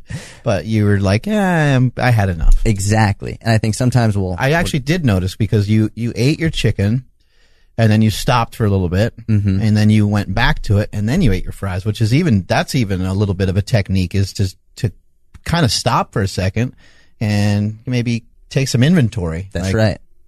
Am I filling up? And then your body, after you've been eating for 10 minutes or 15 minutes, your body's like, yeah, you're pretty It's full. enough. Yeah. And like make sure that like I had drank at least half of my water. Like it's like all these things, but this you don't learn that in a day. This is progression. This is like and that's when you can start doing it intuitively. It's like, do jujitsu intuitively. It's like, what the fuck are you talking about? Do jujitsu? Like you have to learn, you have to learn the skills, and it applies to nutrition just like it applies to everything else. So, and I think part of doing something intuitively is trying and failing and trying and failing and trying and failing. If eating carbs is a trigger for you, if eating carbs makes you more hungry, if eating carbs makes you tired, don't feel like you have to eat carbs just because I'm on Instagram saying like carbs aren't bad for you. If you know that does make you feel good, don't eat carbs. But if you know that saying no to carbs all the time will make you binge on them once a week, it's like, hey, then maybe we should develop a healthier relationship with it and have in smaller portions throughout the week rather than just binging because you're restricted the entire week. It's all finding what works best for you. And the idea of like just not having any of these delicious foods in sight for long periods of time is just a awful idea. You need to be really, it's okay to kind of set out a goal and say, I'm going on this thing for 2 months. I'm going to do this, as strict as I can handle for a period of time. But that's, I think, where people need to be really cautious. If you're going to start to lower the amount of fat intake that you have in your diet, or you're going to start to lower the amount of carbohydrates, in my opinion, those are the two options that you have. You either lower your fat or you lower your carbs. Protein is just kind of stagnant. It stays about 1 gram per pound of body weight. Those other two can be floaters depending on what you're looking for with your style of nutrition. But this idea of like, I'm going no carbs, like I am, a huge believer of a low carb diet. It's worked really, really well for me. It's worked really well for a lot of other people, but it doesn't mean I don't ever eat carbs. Right. It doesn't mean that I'm not allowed to eat pizza. I just choose especially like right now, I'm just working on getting a little leaner. So pizza's just not part of my life at the moment, but it will be. And I just want to kind of finish with back on the topic of something like bread or something like vegetables. Bread and vegetables can just be, or a lot of different foods really, can be just transportation systems for a lot of other calories. So I mentioned, That's a great point. Vegetables could be cooked in butter, or you could be dumping ranch dressing all over it, and you didn't realize there's 30 grams of fat in that salad that you're having, every time at lunch. And then something like bread, like think about, okay, bread is absolutely delicious. Bread is really, really good. Some fresh, warm bread is unbelievable. Yep. And I know there's some people that are like, yeah, I could just eat bread just like that with nothing on it. And that is delicious. And it is coming at a lower cost than as soon as you start to put butter on it. And again, butter's not bad, but now we're combining the two things together. And what are we going to end up doing? We're going to end up eating more of it. Or if you were just to take the bread and put cheese on it, or if we were to take the bread and turn it into pizza, that's where we run into trouble. And I hope that people are advanced nowadays to just understand that that's what the hell we're talking about. Mm-hmm. If we start, talking over anybody's heads, we just want to try to simplify stuff and just think about like, what are the different foods? Like you could be eating a sandwich every day that has 30 grams of fat in it. Sometimes these even quick sandwiches that you can grab at like a Starbucks, it has the nutrition information on there. Right. So just take a peek at it and see, does that make sense for you to have a sandwich that probably doesn't taste that good, have 20 grams of fat? Like you might want 20 grams of fat to come from somewhere else where it might otherwise taste better, be more nutritious, those kinds of things. 100%. Fill you up more. You'll be happier about it. And like we were talking about earlier, is like whatever decision is going to make you more proud once you've done it, that's usually the right answer. So for you personally, what does your nutrition look like? Like, how do you handle your food? Because it seems like you just eat what you want. I think I saw him eating McDonald's a lot. I did do the Big Mac challenge. Did you see that? I didn't see that. So I ate one Big Mac a day every day for 30 days. Ooh. And it was basically my way of... Your heart didn't give out? Thank you God. Okay? And how are your poops? That's probably the best question to ask because I had more diarrhea than usual. Yeah. I did. That's what happens to me. I had more. It was literally the very first day. Was it the first day, Rico? The second day. Second day. The first day. Poor Rico. He's had to be there for all that. And he didn't get one thing. He didn't order once at McDonald's the entire 30 days. He didn't get one thing. He's a savage. He's trying to look like Christian Guzman over there. I see what he's doing. For me, a lot of people, there it is. There's the challenge. A lot of people were, freaking out. They're like, this is so unhealthy. This is so bad. The first thing that I should say is it's not me saying Big Macs are healthy, and it's not me saying you should eat more Big Macs. The whole point is I know people who get nervous and anxious and feel guilty for having a slice of pizza at their daughter's birthday party, or people who, like, God forbid, like they want to have an ice cream cone with their wife or their husband and they feel bad about it. I have clients who will, or not even clients, but like people will DM me on Instagram being like, my husband will not have ice cream with me because he's so scared of like ruining his progress. And it's like, this isn't okay. Like, I'm not saying you have to eat ice cream all the time, but you should be able to enjoy it as part of life. And so the whole point here is sometimes you have to do something drastic in order to make a simple point. And so what I did was for 30 days straight, I ate one Big Mac a day every day as part of my overall diet, and I lost 7 pounds. And, that was it. Do you, also, cause like we've had a lot of guests on, and, some people love tracking macros, et cetera. And there's not really it's not a bad idea, but do you have people track calories, or is it just depending on what their goals are and where they are in terms of their understanding of nutrition? So I'll give you an example using jujitsu, right? And to go back to your answer, like in jujitsu, a lot of times, like when you first start, like you do gi and you do no gi, and they'll teach you all these different moves, all these different setups, and you don't use all of them in a match. You find which ones work best for you, which ones you're best at, which ones you're most comfortable at, and you have a handful that you choose from on a regular basis based on like what you find to be best for you. That all starts with learning the basics. Learning how to roll, learning how to like go from turtle position, learning how to go from guard, learning how to go from side control, whatever it is. For me, I think the basics of nutrition is learning calories, proteins, carbs, fats. You have to learn that first. So I like to start people, even if it's just by 30 days, track your calories, just to learn how, because most people don't know how much they're eating. They just don't know. And if after that, you want to continue doing it because you're that kind of an individual and like it makes it easier for you and you enjoy it, doesn't take too much time, great. If you don't want to continue, then we can come up with other strategies to moderate your total portion control, but at least now you're operating from a place of knowledge rather than just going in blind. Yeah. So for me, I really like tracking calories and tracking protein, not so much worrying about the carbs and fats as long as calories and protein are in check. And from there, if you're more of a macros person, track your macros. If you want calories, do calories. If you do keto, do keto. I don't give a fuck how you eat as long as it makes you healthier, happier, and it's sustainable. I'll definitely say this too. I think some people are, some people really love to like graph and fucking chart every aspect of their life. Yeah. Like they just love that. Like that's just, some people learn that in school and they learn how to do that, and they're going to make a chart for everything. They're going to, have everything, printed out or on their phone, or they need to write everything down. And that's fine. Like if that's just the style of person you are, there's no reason to really, to cramp your style. Like just whatever you need to do, to be healthier is the way that you should go. That's it. I find that it gets rid of a lot of the anxiety from the day. Like, so what I'll do is I'll actually input what I'm going to eat. Yes. Before I even, and then, so then I know like, oh shit, I get to eat a little bit more rice right now. Like this is cool. Or it's like, maybe I'll save like that one big carb meal for the end of the day and then go that way. But like, yeah, what I said is like, it relieves so much pressure off of like, oh shit, can I have this, or should I do this? Should I do that? It's like, no, I already know because it's done. It's written down. Like, this is what I'm going to eat. It's so helpful. I love that. Me too. No one blinks when you say that you have a workout program, but when you start telling people that you're like following your nutrition, they think, oh, disordered eating. Or it's like, no one says anything bad when you're tracking your finances, but you start tracking your calories. People are like, oh, no, that's not good. Disordered eating. It's like, what the hell are you talking about? Yeah. It's like, you're just getting more knowledge. You're just keeping track of the numbers so you have better understanding of what you're putting in your body. Do you still track now, or is it just like, okay, nope. So how did you progress there? Cause like we're in this, like I don't track anymore at all. Me either, so how did you get there? And it goes back to, you have to start by, so any skill acquisition takes time. It takes a lot of time. It takes a lot of energy. You have to learn new things. You're going to make mistakes. It started by me, literally everything that I ate. And I started when I was in college, when I was like 19 years old.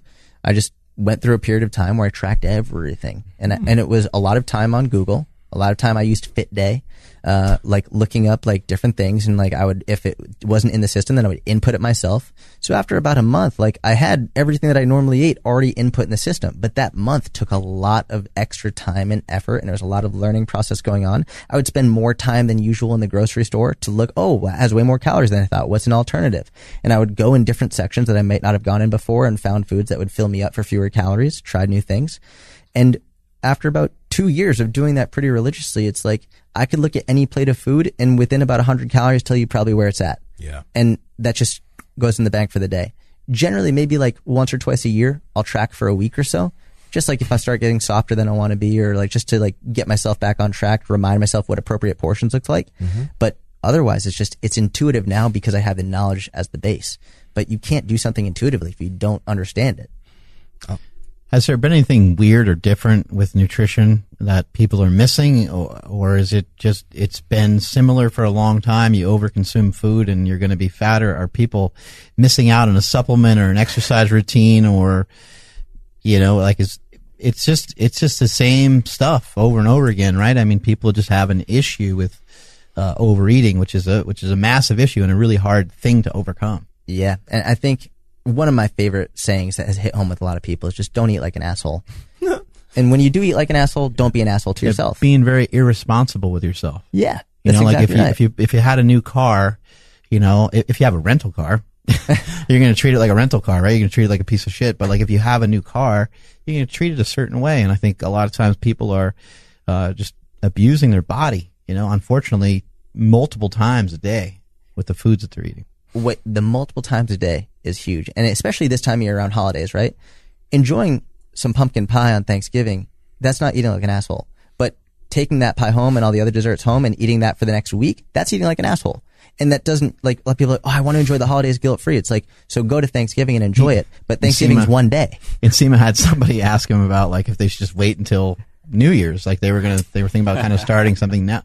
And he's like, man, there's a lot of days like before that time period, we should probably, and then also too, I think, these different levels that you need to get to in terms of your nutrition, like prowess it's going to take a lot of practice. It's going to take a lot of, you need to go to the store, you need to buy stuff.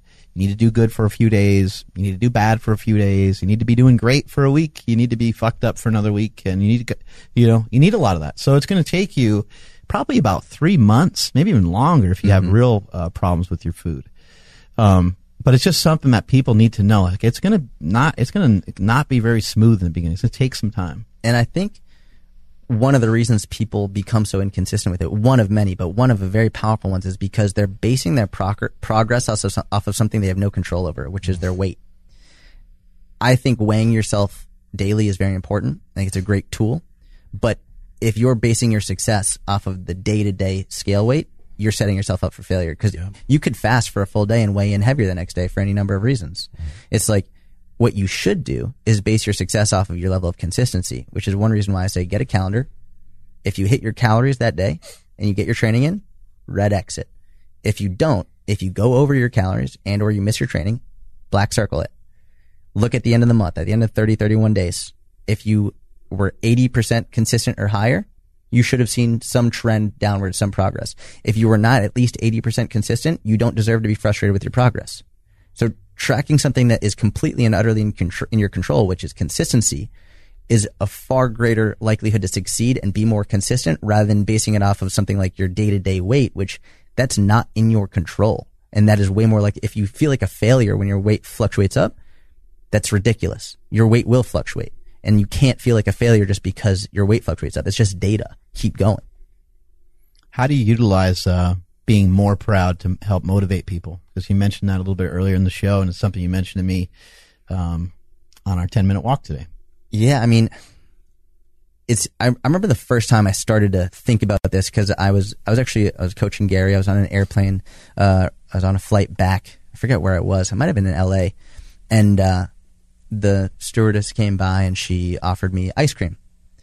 And I remember just sitting there and I was really starting to get my nutrition back on track, and I was like, I wanted the ice cream. Like I wanted it. But I was like, no, I'm okay. And in my head, I was like, why did I make that? Like what happened internally that made me make that decision? And I I realized that I had thought when I was finished eating the ice cream, I was going to be disappointed in myself. So, and it started, and I made content on that. I made a quick video in the cab ride back to my apartment about like, I made the decision that made me more proud. And I was infinitely more proud of myself the entire day. And it made me more confident in my ability to succeed. And I think pride and being proud of yourself it's addicting. It's addicting to feel that way. And doing little things that allow you to be more proud of yourself on a regular basis will drive more consistency. Yeah. What about 5 or 6 times a day? Yeah. Right? Like you made the decision to go to the gym. Boom. I'm more proud of myself. You made a decision to eat a little bit better. I'm more proud of myself. You made the decision to not eat the ice cream. Made yourself more. I mean, it could happen multiple times a day. You could be really feeling awesome about yourself by the end of the day. A lot of people talk about it's important. A lot of very successful people I know talk about the importance of making their bed first thing in the morning. And it's one thing that I do a lot. I said to my girlfriend, I was like, that's my job to make the bed. I was like, I don't want you to do it. I hate making the bed. I actually hate it.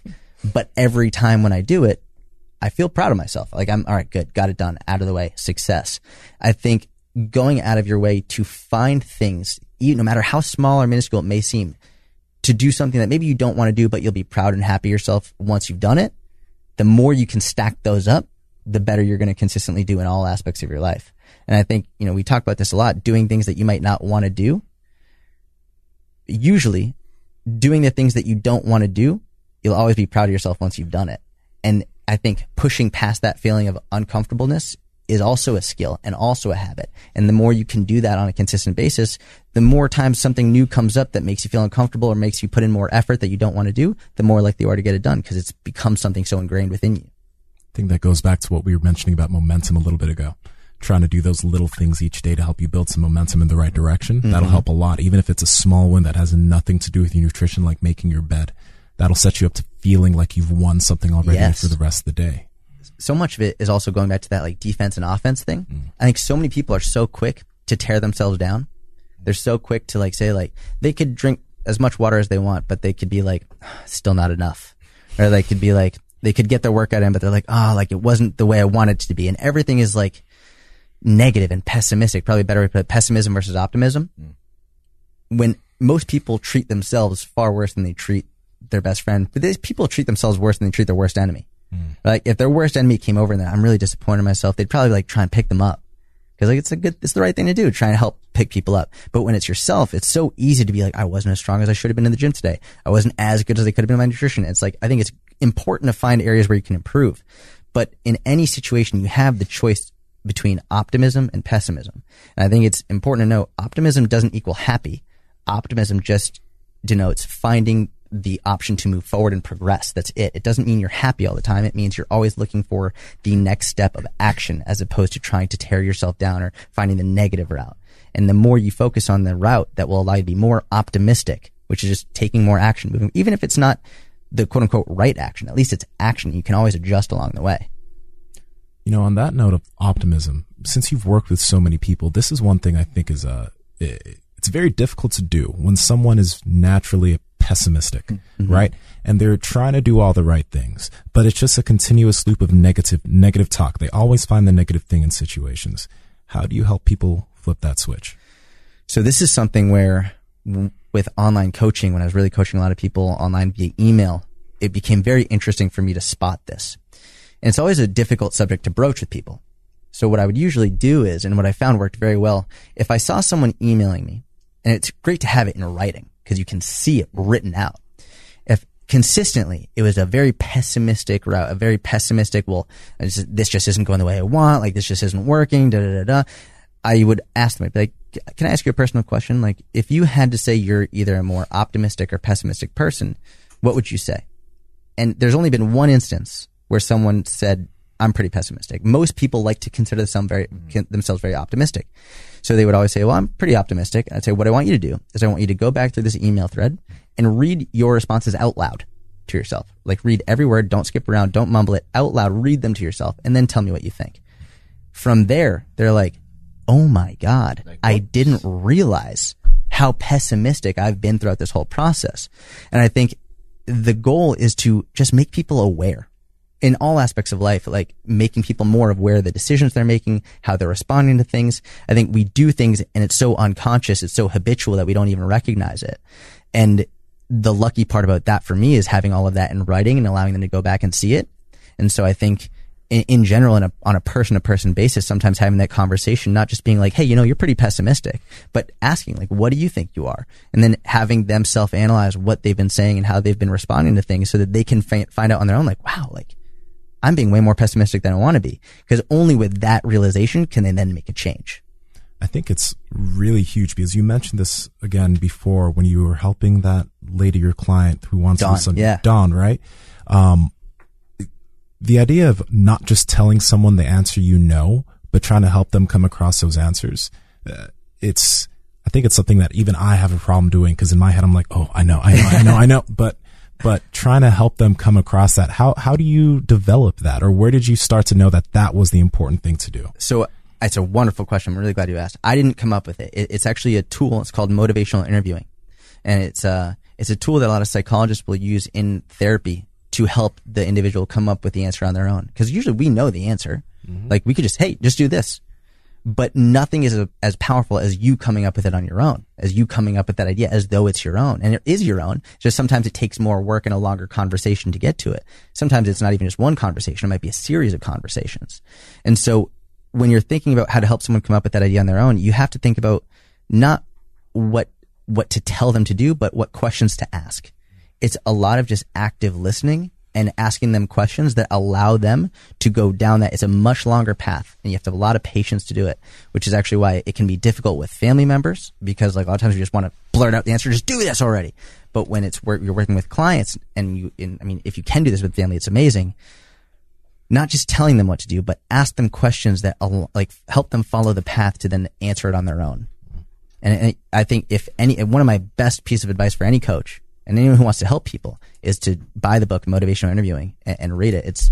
It's probably from a behavior change perspective, the best resource I've ever had on like how to actually inspire people to make a long lasting change. That's huge. Yeah. I think, the best person you'll ever interview is yourself, and so when you start to kind of reflect and go down that road that's all you're really doing is you're trying to have someone interview themselves, take inventory of what was being said, what are these suggestions, and then they're like, oh yeah, like I probably should do that. With like a family member or something like that, if you say, you need to go on this diet, that's just like a statement, right? And it's not open to discussion. If you said, what are some things that you think you need to do to feel better? And then they might say, I really need to relax. I need to read and say, okay. And they might blurt out a bunch of stuff that they don't really have a lot of control over that happens to them kind of on the daily. And you can then kind of break it down and say, okay, well, what are some things you have control over? Hopefully they start to kind of open up and say, yeah, you know what? I don't sleep that good. Mm-hmm. I'm not good at that. I need to get better at that. And then maybe you can suggest some strategies. And then maybe they say, yeah, when it comes to I don't drink enough water. I don't eat enough vegetables. I don't eat enough fruit. Like you start to like, okay, now we're starting to head in the right direction. Hey, did you ever think about this book? Or I can assist you with that. Mm-hmm. Or I have a friend that can help you, or, however that looks, right? And there are a lot of ways to structure a conversation that I think this is probably one of the more important parts of it is to help them find a way to argue for themselves as opposed to against themselves. And I think almost intuitively, we often do the wrong thing. So for example, one of my favorite questions to ask is like, all right, on a scale of 1 to 10, 1 being zero confidence in yourself, like you know for a fact you can't succeed, 10 being 100% confident, you're going to do this. Where would you be on that scale? And they'll say, I don't know, like a 6, right? I think a lot of people would usually say, okay, so why'd you say a 6 and not an 8? The issue with that is now they start telling you all the reasons they can't succeed. They're telling you, well, I know I struggle with it, but if you say, well, why'd you say a 6 and not a 4?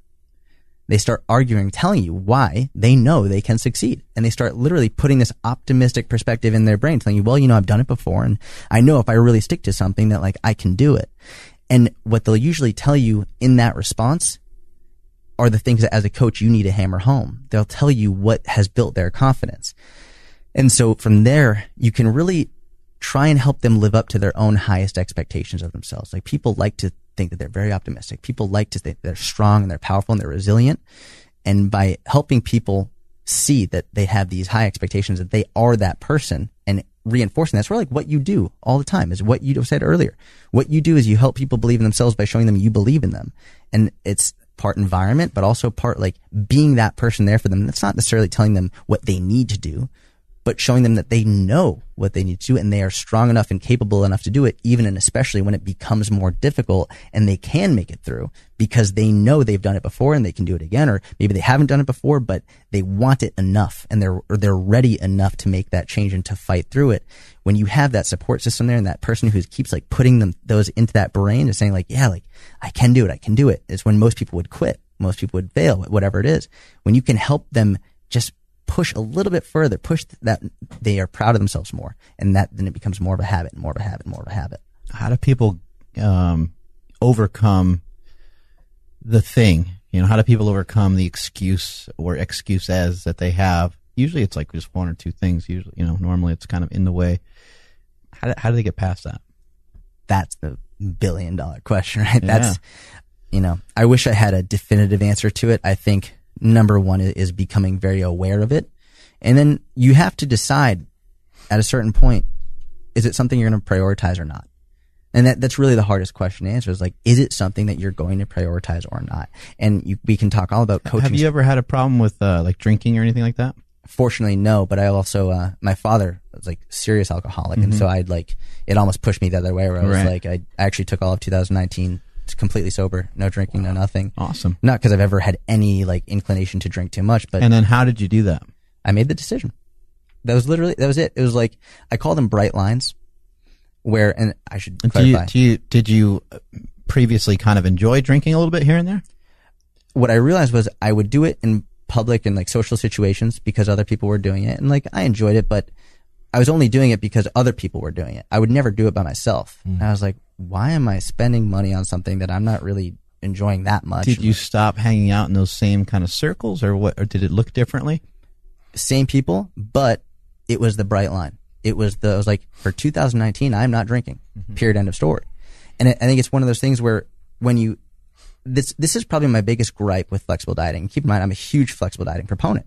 One of the biggest issues I see with how people promote it is that you should never restrict ever. I'm like, what are you talking about?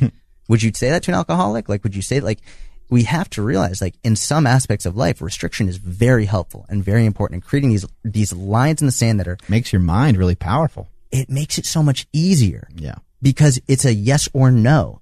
And when you make it a yes or no situation, keeping in mind, yes or no doesn't mean good or bad. It just means I've made this rule with myself for this period of time because it's important to me. And treating it as a challenge, treating it as this is what I'm going to do. And people automatically have some of those rules already built into them that just don't even know it. That's you know, like if someone bumps into me like on the street, like I wouldn't care because that's not a line for me. I don't care if someone, even if they hit me pretty hard, I don't care. I don't care. Now, if somebody like did that to my child or something, then I'm, you know, going to be really fucking pissed off and I have no idea what I would do. But you have these things kind of built into your system, right? Yeah. And I think it's important, over communication with people in your life, coworkers, friends, family. One rule, one bright line that I have in my girlfriend is we never go to bed before we've settled a disagreement. Right. Like we're not going to go to bed angry. That's very healthy, yeah. And it's like we cannot do that. So whatever happens, no matter what we're feeling, we have to discuss it. My wife and I are the same way, and we both have stood in front of each other for like an hour, and no one said anything. Like you could just, you know, the tumbleweed could go across the room, you know, like an old Western or something, right? Wow. And we've just been like, we just know we need to resolve. I don't care what time it is, you know, and it'd be like midnight, and we're like, fuck, we need to go to bed, but this is worth it. We would resolve it in the morning. You'd feel a little bit better, and then everything would be fine-ish later on. You know? And I think, with exercise, with nutrition, with fitness, with business, with whatever, it's like the same thing with content, right? It's like the reason that I am so consistent with content is because that's a bright line for me. It's like I have to make content. It's not like it's not flexible content creation. It's like, no, this is what I'm doing. Like I'm going to do it. Like period, end of story. I think it's really important and very powerful when you have so many options to choose from. you get, decision fatigue, and it's like you don't know what to do. So you often opt for the easier emotional response rather than the harder, but probably better logical response. And so I think in that becoming more intuitive with stuff, becoming a habit, you have to make a hard line in the sand and say yes or no sometimes in order to help you make the right decisions until it becomes a habit. What about something like binge eating? Have you had an issue with that before? Yeah, big time. Wrestling growing up, my freshman year of high school, I started wrestling at 8 years old, made varsity as a freshman, and I was cutting from 112 pounds to 103 pounds every week, sometimes 2 or 3 times a week for competition. And it's one of the things when you're in that environment, like you're a kid and you don't know, and also everyone else is doing it, so you don't think it's an issue. You think, oh, this is just part of the sport. Got to do it for the team, whatever. Just to stop you just for a second, Andrew and I, we were just in here talking the other day, and a guy walked by. Right next door to us is a uniform place for police officers, and the guy was walking out of the place rather, with a bulletproof vest. And I'm like, that's just part of that guy's day to day. Yeah. Like that, how dangerous of a job. Like you can't even have the job unless you got the bulletproof vest. Right. But I think a lot of times our sports can be that way too. You just don't even think about how damn dangerous, this next squat could be, or this, jujitsu practice could be, right? Absolutely. And you could even carry that over to like how you're brought up as a kid in your family. Is exercise part of your family routine or not? It's just how you're brought up. It's like what life is like, and it becomes routine. It becomes normal for you. But yeah, so binge eating became something I seriously struggled with. And it actually, for me, I started intermittent fasting when I was 17 years old. I used Ori Hofmeckler as a warrior diet. Yeah. For wrestling. Yeah, that's awesome. And at the beginning, it was amazing. The issue was when you struggle with binge eating, intermittent fasting can exacerbate more binge eating. Because he says really get after it, right? Not one meal. He says to go hog wild. He's like, you fast for 20 hours, and then he's like, eat as much as you want. Oh, God. Eat as much. And I was like, really? Yeah, 17 years old. Like, yeah, eyes go big. God. I was like, that's crazy. And for some people, it works incredibly well. Generally speaking, with people who struggle with binge eating or disordered eating, not the best bet, because they'll save their calories for a shorter window so they can then binge. It just exacerbates that habit. So I struggled with that for years. And for me, the best thing that helped me get over binge eating was eating breakfast. It was like, I have to eat breakfast every day. Because a lot of times what people will do when they binge is they'll say, people binge in private. People aren't binging publicly. They're not like with their friends, oh, all right, let's go like binge eat. A lot of times people who struggle with binge eating, their friends will be like, well, this person, they eat very little. Like they never eat when I'm around. Like I barely see them eat anything, but they're struggling with their weight. And that's oftentimes their argument for starvation mode.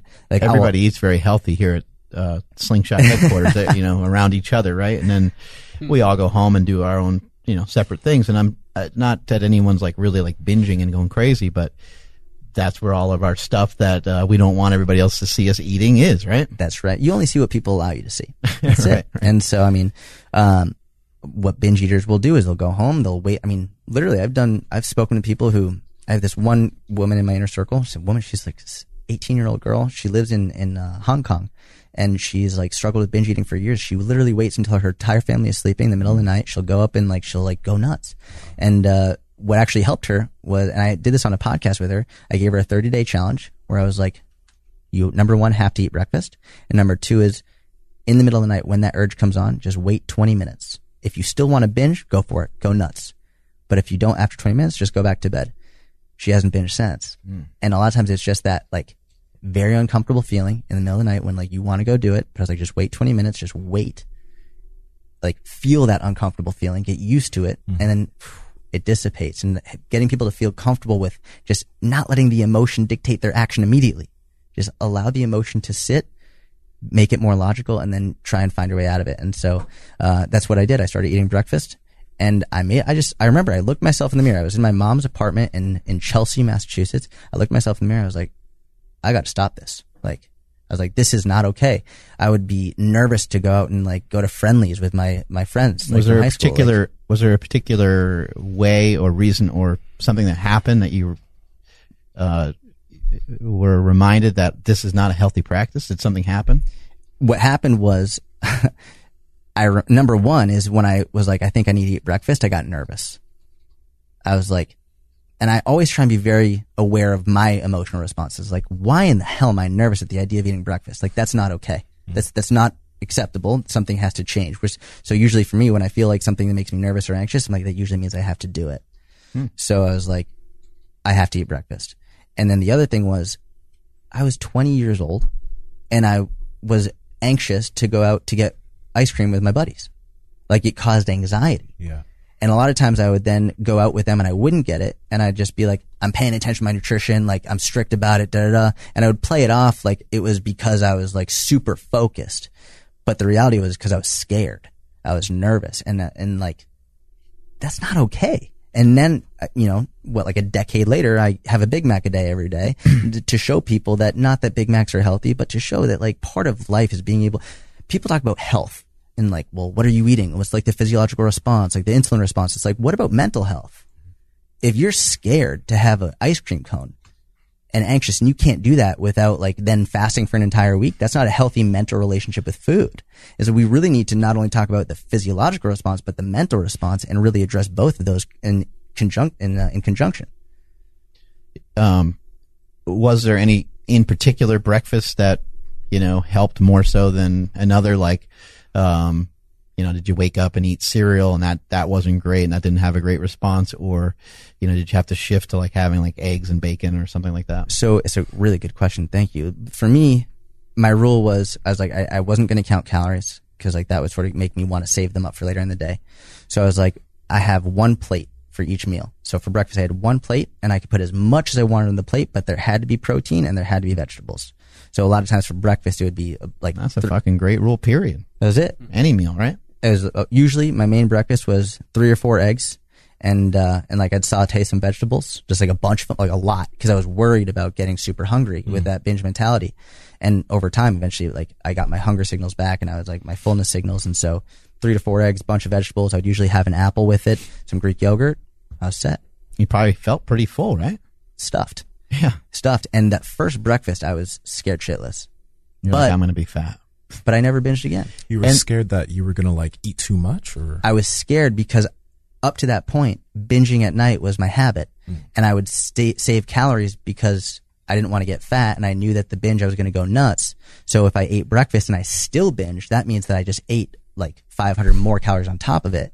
And in reality, by eating the breakfast and not saving my calories, I reduced that urge to binge. But it was a scary thing to do at first because my habit was binging. So by then eating breakfast and eliminating that fear from the beginning and stopping to save calories, by the time the night came, I was like pretty comfortable. What did your binging look like? Was it freaking like wild? It's funny. I don't think I've ever spoken about that. Yeah. I remember one time, I think it was around the time when I like realized something was wrong. Like legit, my mom like was not like a very healthy person, especially nutritionally. She had a bunch of like just junk in the house. She would always have like full sleeves, like big bags of bagels and like one of like cinnamon and sugar raisin bagels, just like tons of them. And I literally ate an entire, Those are delicious. I ate like 8 in a row. Oh my God. I ate 8 in a row. Like a world record. But that wasn't even all I ate. Like I ate more than that, but I literally, and here's the worst part What of did it. you put on? Butter? No, just ate them. Just ate them? Just ate them. Just hungry. Just with some cream cheese on some. But I literally, every bite, I was like, stop. I don't want to do this. Like, I'm not enjoying this. But it was a compulsive response. Damn. And it's just like, one of the reasons I'm very passionate about talking about this is because a lot of people struggle with it and very few people discuss it, especially men. It's like not okay for men to discuss. It's not okay, but it's not normal, very not common. And I remember I put out a YouTube video talking about it, and the number of messages I got from everybody, especially men, being like, wow, like I've never spoken about this. Like my wife has always been asking me why I get up in the middle of the night and like I don't come back for half an hour. Like it's making this known, because I think one of the biggest struggles people have is feeling alone. Yeah. Feeling like when you're up at 2 a.m, in the middle of the night, binging like uncontrollably, you feel alone. And then you make it a secret, and then nothing good's happening. Nothing good's happening. Then the following day, you try not to eat at all to make up for the damage, and then you just perpetuate the cycle. And you just not just not eat at all, but you got to do fasted cardio, right? Yeah, it's a terrible feeling to feel alone, like that feeling that nobody understands you, nobody will get you, nobody will accept you. To feel like that you're just like doing so many things wrong, and then when people that have families that feel alone, because they kind of have fallen into this trap. And so for me, I think one of the biggest parts about making content is helping people realize they're not alone. It was like doing everything. If that's the only practical application that people get from a piece of content, it's a huge win. Just like making them feel like I'm not alone, because that's going to help them make a better decision on their own. Yeah, they're like, oh shit, someone else out there is doing the same weird stuff I'm doing. I thought I was just a weirdo. That's it. Right? Yeah, that's right. We talked on this podcast before about masturbation, and it's like, you figure masturbation would be something that men would talk about often, but for some reason as guys, like, we just don't get around to talking about any like emotions or addictions, or we just, I don't know, you just kind of tend to sweep things under the rug, and it's not a big deal. You know, I'll stop watching porn tomorrow. I'll stop eating those donuts tomorrow. You know, it's all stuff that you think can wait another day. But, you know, it's good to check yourself and to say, you know, do I have, you know, maybe I got an issue. And nowadays the cool thing is just, you can just DM one of us. Yeah. You could slide into our DM and hopefully we answer, or you can, you know, hit us with a message. I mean, there's a lot of people that you can communicate with. One thing I want to go back to, because you just you deconstructed and demolished excuses in a really good way. Because in the beginning, I asked you, you know, what's the way that you would, you know, get rid of that hurdle excuse, or get rid of that thing that's blocking people. I think sometimes when people look at their excuses, they think of them as like a giant brick wall, you know, that they can't get past. I can't do this because, you know, I can't wake up early in the morning because I have to be to work at, you know, 6 o'clock. It's like, well, that might be true, but do you work at 6 o'clock every day, 7 days a week? You know, can we start to find some wiggle room? Can we start to, you know, take this excuse and just fucking light it on fire? You know, is there an opportunity to work out, you know, on your way home from work? Are you passing by a gym? Maybe during the week, maybe you don't go to a gym. Maybe you do some exercises. Maybe you wake up a little bit earlier, do some exercises before work, head off to work, get your work done. And then on the weekend, maybe that's where you pick up some points and pick up an opportunity to find some time to hit the gym. And then someone will say, well, I got a family on the weekend. I'm with my family. Your family is probably dead asleep until 9 or so, or whatever it is, right? Get your butt up a little bit earlier. It will be harder. But when you start to go out of your way to do something, that is everything. I think that's where the missing pieces and the missing points in people's lives are, is when you make things inconvenient, like an inconvenient diet. Like, here's an inconvenient diet: eat meat. Only cooked meat that you cook at your house. Holy fuck, that's really inconvenient. Yeah, but you'll be in great shape. Like, the more inconvenient it is, probably the bigger the result. You know, to a certain extent, it can get a little out of hand, right? But, you know, what's better for you, to do the leg extensions, or to take the time? I mean, the leg extensions, just the pins in the machine, right? Or to do the squats. Right. The squats are kind of more of a pain in the ass. I got to put the weights on the side. It kind of hurts my knee. It kind of hurts my hip. It kind of hurts this, kind of hurts that. You can just hop on a leg press. You can just hop on a leg extension. It's easier. It's quicker. It's faster. But we know that the things that we need are probably in the things that are a little bit more inconvenient. But for what you just said right there, it was amazing, because I asked you about alcohol. It didn't seem like you had much of an issue with that. But with the binge eating, if we back up and we think about why you said you were binge eating, it was from something that happened a long time ago when you were a kid. And it's like, well, Jordan, you fucking idiot. You don't wrestle anymore, dude. Like, but it's stuff that you carry, like that we all carry. We all have scars. We all have things that we carry from when we're younger. And so then we start to kind of open up and start to figure out, how do we fix this? What's the thing that we can do? How do we smash this excuse over the head? And for you, it's as simple as having breakfast. That's it. It was that simple, but you had to overcome a huge barrier, because your excuse wasn't really that you didn't want to have breakfast. Your excuse was that you were too nervous to have breakfast. That's right. You had maybe body image issues? Yeah, absolutely. Of course. And then how much did you weigh at this time? Because this is a completely ridiculous. Yeah, I remember I was about 124, 125 pounds. So this is good for people to know. Like, this is not based in any sort of truth. Yeah. It's all stuff you made up about yourself. You certainly had 124 pounds. You weren't fat. No, I had abs. Right. I had abs, but like, those abs were from then restricting the entire next day, doing a ton of extra cardio, lifting like crazy. And like, people would be like, oh man, like, you're so lucky you look like that. Or people would be like, you know, man, I wish I could have, like, I could be as motivated as you. And then in the back of my head, I'm like, if only you knew, which makes you feel like a fraud, which like makes you feel awful, and then it makes you feel further alone, right? It's like, which is so important. Like, one of the reasons I talk about it so much, again, is because all of these things can compound into feeling alone. It's like, we're the worst feeling in the world. How long did it take you? Like, because it probably wasn't just like one day you woke up and had breakfast and No. everything was cool. Like, how long did it take? It's interesting. The first few days were very difficult in terms of convincing myself to eat breakfast. It was very challenging, but the urge to binge was gone within a month, which is crazy. Like, because I did it for years. So the urge to binge Did you still mess up? Yeah, absolutely. Yeah, still messed up. Still had struggles with it. Still like had some food anxiety, but just that one action of eating breakfast was like the catalyst for one of the, like, such a healthy relationship with food. And like, I haven't binged in years and years and years, like probably well over 5 years at this point. Like, no, more than that, closer to a decade. Like, it was just that one simple thing that really made a huge difference. And, going back to what you were saying about, excuses and a lot of like inconvenient stuff. There are a bunch of things people say, but one of the things that really is interesting to me is people say, well, it's easier said than done. And I was like, you're right. Everything, literally everything is easier said than done. And just because it's easier said than done doesn't mean it's not worth doing. And it's one of those things where a lot of people say like, well, you don't know me. I'm like, you're right. I don't know anything about you. I don't know your life situation. I don't know your past. I don't know what you're going to do in your future. I don't know anything what you're struggling with. But I've worked with people who've been in the most dire of circumstances. I've worked with people who literally, I had this one guy, he worked 2 jobs. He was a single dad, and he got a nighttime job being a janitor in order to pay for coaching.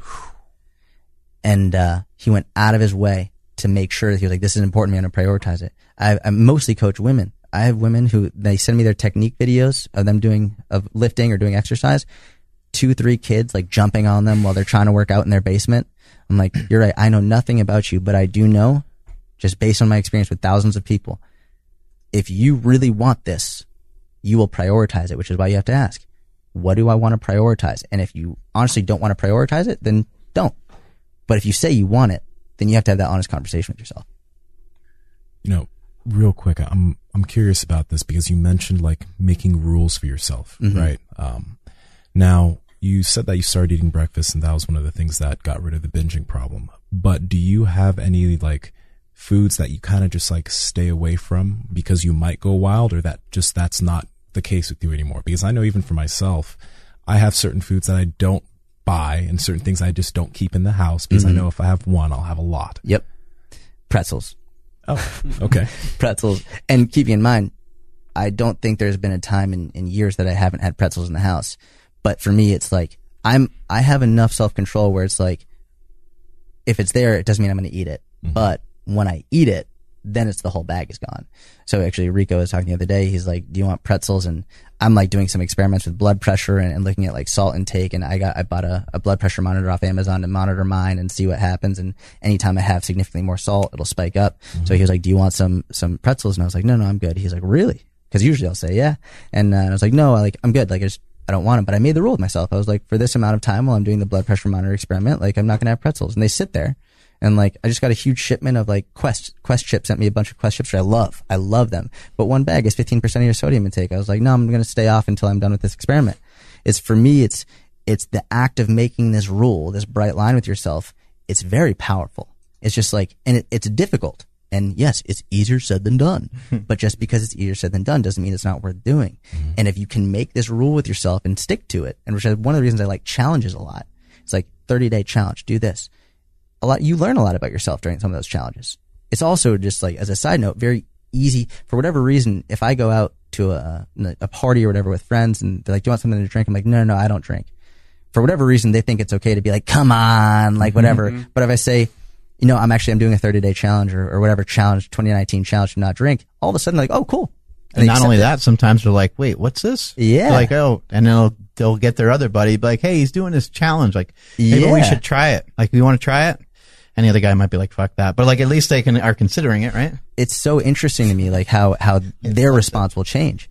So yeah, for learning how to just make a rule with yourself. And I think a lot of people in the flexible dieting crowd get mad when I say this stuff. I recently made a post being like, if you want to get rid of sugar cravings, the best thing to do is to stop eating sugar. which is true. Like if you struggle with sugar cravings and you know when you eat sugar that you go nuts, like the best way to get rid of them is to stop eating it. It doesn't mean forever, and it doesn't mean sugar bad. Just because you make a rule with yourself not to have something doesn't mean it's bad. It just means in this period of time, you're making a challenge with yourself, a rule with yourself to stay away from it. And I think it's one of the most powerful things you can do, even if for a set period of time, just to challenge yourself, give yourself the opportunity to be proud of yourself. And the more times you can create that opportunity for yourself, the more times that will become a habit. Try not to eat any sugar for a day. Yeah.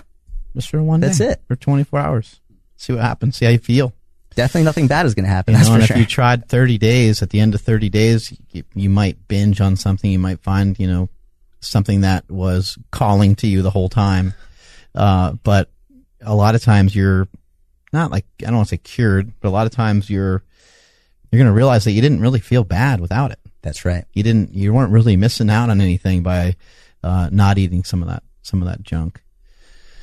I think you gave such great information on that. I think that's, I just think that's awesome, the way that you were able to overcome that. My cousin, I mentioned this before. My cousin, she, lives in New York, super cold out in New York, especially in the winter time. And, she was looking to lose weight. She wanted to get into like a diet and exercise routine. And her excuse was that she's a teacher. Like, I got to get to work early, and I got to, it's hard with traffic and these different things, right? And then I started kind of telling her, well, working out in the morning might be a great option for you. Trying to, just say screw it, go to bed earlier and try to wake up a lot earlier. I realized it's a huge commitment and it'll be tough. You can maybe pick up 2 times during the week to exercise before school, and then maybe you can hit up the weekend, and in summertime, you got, a lot of free time to exercise and stuff like that. And so, it took her a while to learn this about herself, but her biggest hurdle was she just did not want to get out of bed, especially when it was cold. She just didn't want to get out of bed. So what did she do? Like, what was her way to get rid of this one thing? She just wore her, workout clothes to bed. I love that. Her husband probably didn't dig it. Her husband's probably like, this is kind of weird. You're in sweatpants or whatever, but, and then she started out on her workout. She started out doing better with her nutrition. She lost 30 pounds. She never gained it back. She still has that habit. That's amazing. She still does that all the time, and especially in the wintertime. And it's like each person can probably figure out their own situation, and they can probably say, yeah, what is kind of like, what, maybe I have a little bit of an eating disorder. Maybe I should eat breakfast, or maybe I should try this thing, or maybe I should try, maybe they do have, this kind of poor relationship with food. One thing I think is kind of ridiculous when people talk about having a poor relationship with food. Everybody has a poor relationship with shitty food. That's a great point. Everyone has a poor relationship with pizza and ice cream and shit. I mean, you don't go through any days, I'm sure, like without like some urges and without some cravings, right? In I mean, New York every City, day you get get pizza place every block, and the soft pretzels and the hot dogs and stuff on the street. You're dying, right? Yeah, absolutely, of course. Bacon, egg, and cheese on a hard roll. Oh, those are so good. Yeah. People out here don't understand. They don't understand. Those are too hard to. I get one every time I go to New York. On a hard roll? I know. Hard roll? I know. They don't. No one understands how hard. It's hard to explain. Like, why would you want a roll that's hard? You're like, I don't know why it's called a hard roll. It's actually soft. Yeah, it's a soft one. Okay, that's. Or like if you get a buttered roll in New York, there's so much butter on there, you can't even believe it. Half it's like a steak on it. Yeah, they pour it on big time. I'm so hungry now. I know that happens to us every time. What's one of your main goals with some of the information that you're sharing out? You did just say like you think it's important that people hear messages that maybe they otherwise haven't heard before. When it comes to specifically some of the stuff I see from you, there's a lot of humor brought into the mix, and there's a lot of like you're wearing a wig and you have different personalities. There's a rabbi in there and all these other things going on, and there's challenges. And what are you trying to accomplish? What are you trying to do? My main thing I'm trying to do is there's a lot. Number one, it sort of goes back to what I was saying about the people who find me from the Harry Potter references who aren't interested in fitness at all, is I want to make fitness accessible to everybody. I think this is something a lot of coaches say, but they don't necessarily know how to do it in a way that's going to make it easier for people. Lower the barrier of entry, but not just lower the barrier of entry, but also do it in a way that makes it fun, makes it enjoyable.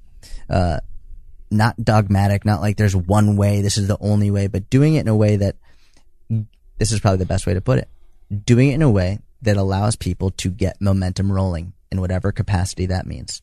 To take one step, just to do one thing that maybe they haven't been doing, maybe they didn't even know they should be doing, that they could be doing, they had the ability to do, just to do one thing, get confident in that, and then that momentum will lead to more and more and more. It's why I could not be a bigger proponent of walking.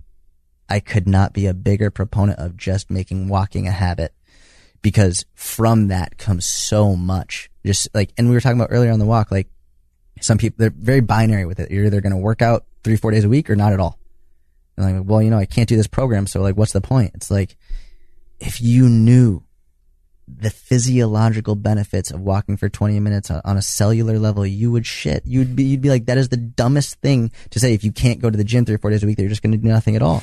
It's so outrageously illogical and stupid and short-sighted. And I just want people to walk, because from that walking, number one, the massive benefits from it physiologically, but also psychologically and emotionally and behaviorally, what happens from that walk. It's like, there's so much that comes. So that's all I want to do, is just make it in a way that people enjoy watching me talk about fitness, so that they get more ideas. It's something that they're not just like sitting through like this. They're like, just like, okay, I don't want to watch it. They're not even paying attention. They're just sort of watching it so they can say like, that's their check in the box. Like, all right, watch my fitness stuff for the day, but they don't actually remember anything you said. So it's like giving people the opportunity to learn one thing that they can do in an enjoyable way, so that they can start getting their lives better and more healthier for themselves, for their family, for their business, for their friends, for everything. Do you feel like there's a bell that you have to unring in the fitness community? Like, do you feel like there's some just stupid, fake truths that people, people adhere to that have them anxious and have them too worried about what they eat and stuff like that? Yeah. I mean, there's a million, there's so much. I always say, like, someone asked recently, what's the difference between when you first got in the online world in 2011 versus now? And I say in 2011, when, Instagram didn't exist and Facebook was still relatively new, and the main way people got fitness information was in long form articles. I was like, people didn't know what to do. Like, they just didn't know where to go, what to do. There's a lack of information that was readily available.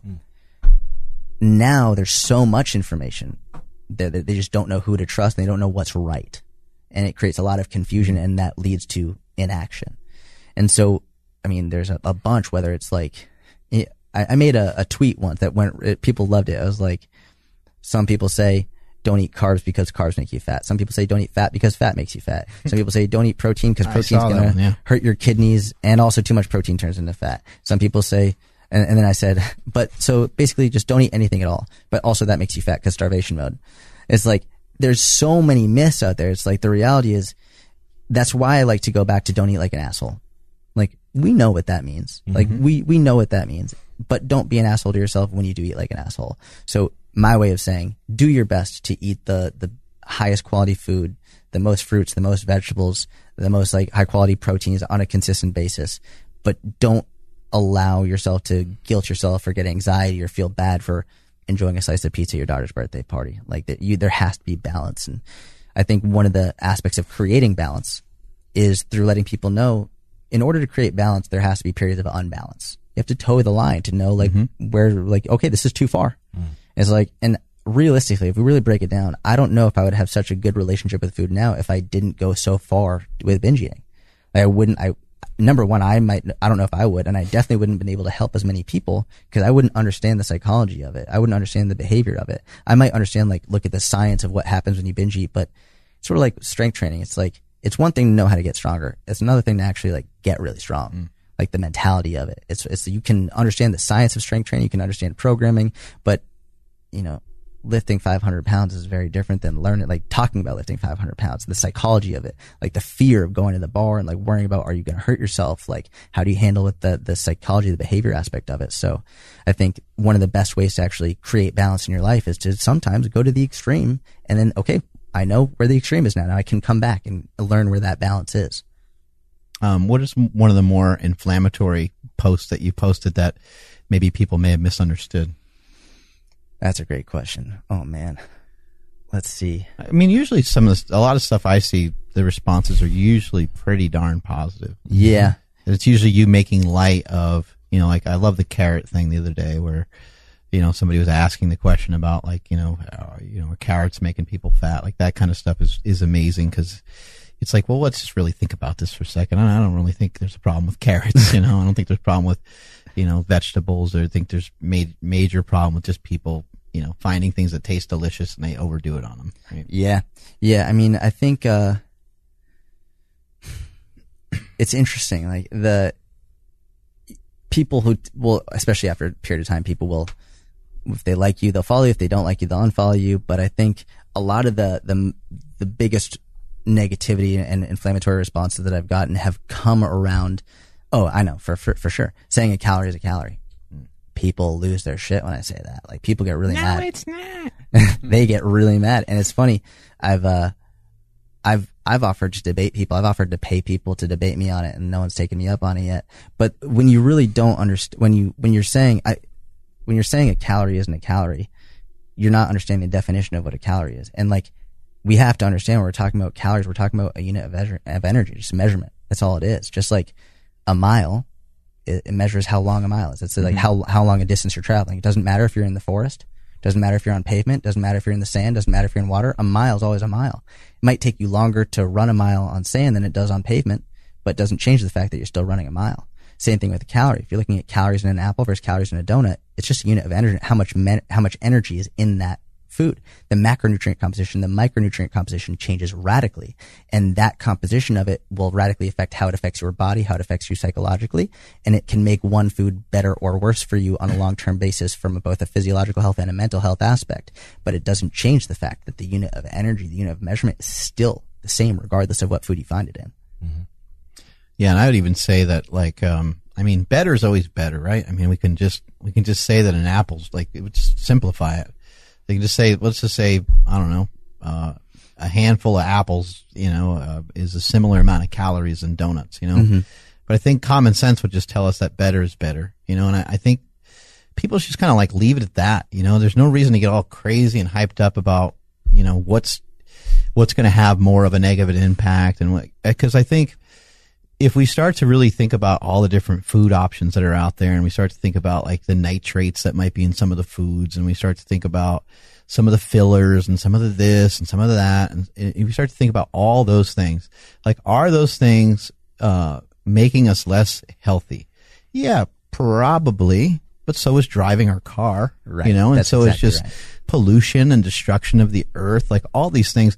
The earth is already tainted. It's already fucked up. And some of the foods and some of the stuff that we're consuming probably might even pale in comparison to like what we're breathing and what we're drinking. There's toxins in our tap water. I mean, it's crazy. There's a lot of things. So I don't think it's a great idea to like try to bottle yourself up and think like, you need to fucking shrink wrap yourself, which that would be unhealthy too. But you think you're going to like wrap yourself up in something and protect yourself away from everything just because you had, grass fed, farm raised omega-3 fucking eggs or beef or whatever the hell it is. It's that if you believe that helps you, then that's awesome. And that's what you should lean towards and go towards that.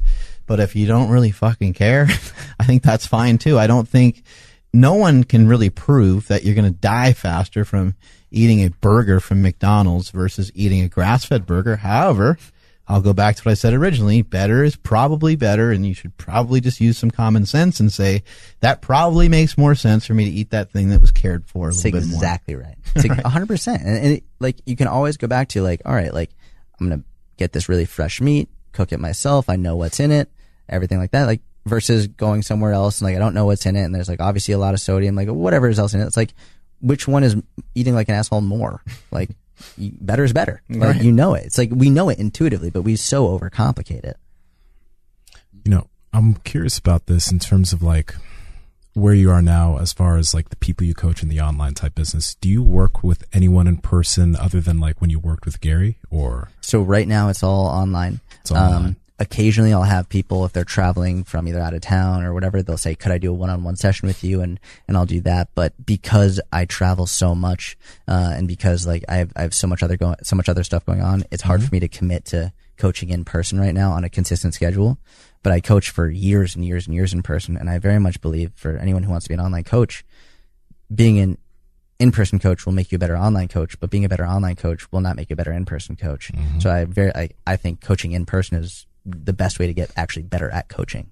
How did you build that? Like, have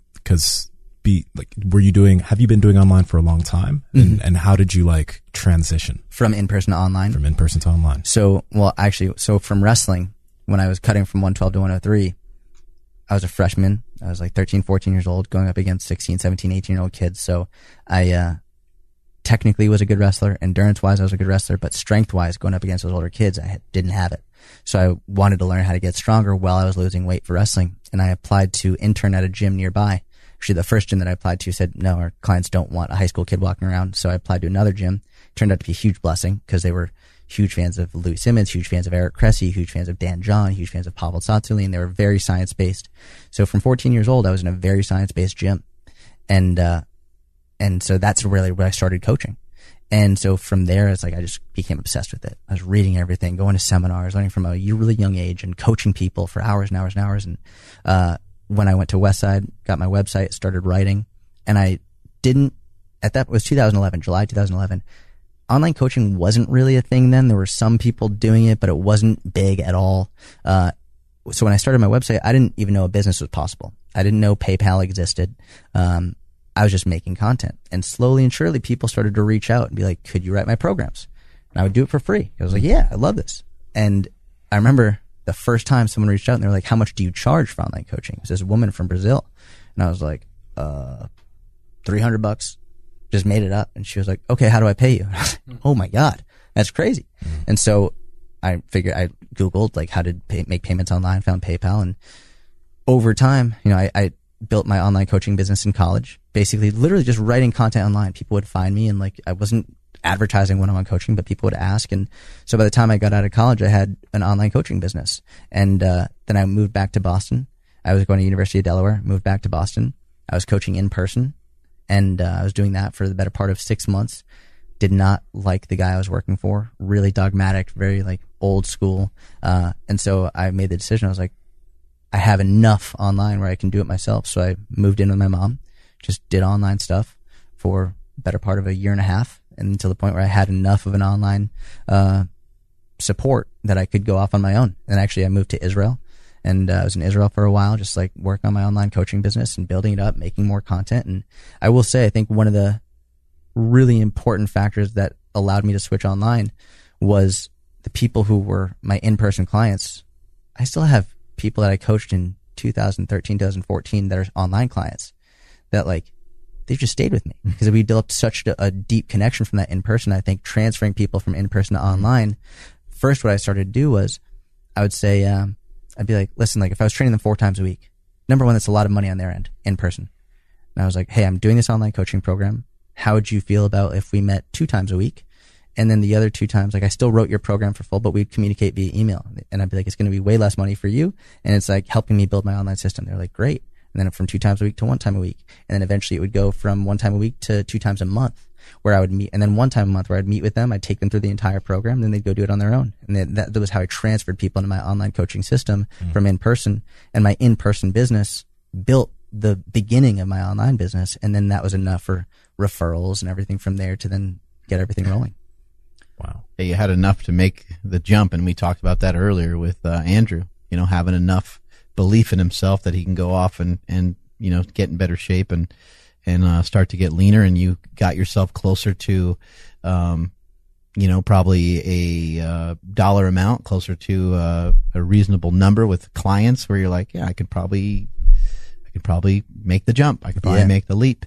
And I think that's where a lot of people get hung up is they're like, when would I know? Or like, you would just know, like you're going to know because you're going to feel, you don't want to wait around until you feel totally 100% comfortable. It should be a little bit of like, I don't really know how it's going to, it should be a little bit like that. Scary. Yeah. Yeah. It should be a little bit scary, but there should be enough of a net there to where you feel comfortable. You feel like you're close enough to that to take on that next thing. Even for myself with bodybuilding, like I would have never done a bodybuilding show if I wasn't already in halfway decent shape. Right. I would be like, I don't think I wouldn't have the belief in myself to even attempt it or try it. Share with us, because I think this is a cool story on how you got the job with Gary Vee. You also, I guess before you even say that, if you could share with us a story about how you really worked really hard on this program and you thought it was going to kick ass and you thought everyone was going to be pumped about it and it just didn't work out the way that you wanted it to. So that was the first thing I did. I'll start by saying when I first started creating content online, a bunch of people were like, you got to get an email list. You got to get an email list. And I was like, no, I don't. I was a stupid young kid. And I was like, I don't need it. I was like, if people like my website, they'll go to my website. I was like, I don't need an email list. So I remember I wrote an article. This was in 2012. I wrote an article, how to stay full in a calorie deficit. I spent like a month on this article. It was like so detailed, so helpful, like everything you need to know how to stay full. And I published it, got like next to no views, and I was so upset because I was like, this is so good. And a couple months later, someone from Lifehacker shared it and it went viral. I had, in like a day, I got 24,000 views to my website. My website crashed. So many people went to it. And I remember getting a text from this guy named Roger Lawson. He was like, dude, you must be getting so many email signups. And I was like, I don't have an email list. He was like, what? So he was like, we got to get you an email list. I was like, damn it. So I was like, all right, so I need to make, they call it like a lead magnet to get something that is valuable for people so they'll want to sign up for your email list. Because people say it's for free. It's like, well, no, like they're paying you with their email and they're paying for like giving you access into their inbox. So they're paying for something. So I was like, all right, you know what? Like I'm super into like optimal warm-ups because I'd been like studying Eric Cressy stuff and the anatomy and physiology. And I was like, all right, I'm going to make the most incredible warm-up manual. And realistically, I think probably it is one of the most incredible warm-up manuals. It's so in-depth, so like intensive, so meticulous based on every single body part and joint and movement, and mobility, stability, blah, blah. I went nuts on it. And I made this whole thing. I was super excited about it. I put it out there. I was like, it's free, guys. It's free. Like, just put your email in, you get it for free. And not one person got it. Not one person. I was like, what the fuck? I was like, this is free. Why aren't you getting it? And then like later, obviously, it's like, well, no one likes warming up. Like, why are they going to get this? Like, why would they get something they don't want to do anyway? And I was like, you can try and make the warm up sound as sexy as possible, but no one's going to want it. So that was like a huge mistake that I made. That like, it was a learning experience. It like taught me sometimes you have to give people what they want in order for them to get what they need. It wasn't a failure. That was a learning experience. And then you also wrote an article, and this is how you ended up with the job with Gary, right? Yeah. So I love this story because it's very much Gary's thesis. And actually, one thing you said to me when you were on Gary's podcast, we met, you're like, you'll never know what piece of content is going to change your life. In 2012, I published an article that is, to date, one of my least viewed, least liked, least shared articles. It was an article about 3 ways to improve your posture when you're working at a desk. And, it's just like good information, but no one cares. Like no one cared about that one. Like it wasn't something people cared about, but one person commented on it. And I try and reply to as many comments as I can. But back then when I would have 20 views a day on my website, 10 of which were my mom, the other 10 of which were myself. Like anytime someone commented, I would go over the top. I would go nuts. I'd give him the most in-depth answer. So one person replied, and he was in finance, living in Minnesota. I think he was actually in Chicago at the time, but from Minnesota. And he just asked me a question. I replied to it. I didn't know who he was, just a random guy. But several years later, that guy ended up switching to health and fitness and becoming a coach. He ended up moving to New York City for a fitness internship. And through that fitness internship, he ended up meeting Gary Vaynerchuk. And that guy became Gary Vaynerchuk's first personal trainer. And then when his term with Gary was up, Gary was like, who's going to be my next coach? And he was like, I think I know a guy. He's living in Israel. And that guy, his name is Mike Vacanti. And he's one of my best friends in the world. And the only reason that I got the job is because, number one, I wrote that article. And number two, I responded to him. I replied to him. I helped him out. And from there, he trusted me. He followed all my content. He liked it. And because Gary had a lot of mobility issues and a lot of pain, and Mike knew that that's a specialty of mine, we're especially working with Eric Cressy, he was like, I know the guy. And that was it. That's how I got the job. I know a guy that's got a fucking sick warm-up manual. Gary, you will not believe it. It'll knock your socks off. You're going to love it. Oh, man. It's one of my favorite stories because so many people just see what I have now. They're like, oh, so lucky. Like, whatever. That's like, you don't, like, I've been doing this every day since 2011, since July 2011. It's like, you only see the successes. Most people don't see, they might see the failures, but they don't remember the failures. They only remember like when they're comparing themselves to you, and they think like, oh, that person's just doing so well. That's so sick. I'd love to do what you're doing. You're like, no, you wouldn't. Like, no, you would. Like, obviously, like, you do feel blessed and stuff, but there's an old story about a golfer who, like, this guy, you know, says to him as he's just knocking these balls out of the park, he's just smashing them and has a beautiful stroke and everything. And the guy walks up to him and he just kind of caught the guy on like a not a good day. And he's like, man, I'd love to be able to drive the ball like you. And he's like, no, you wouldn't.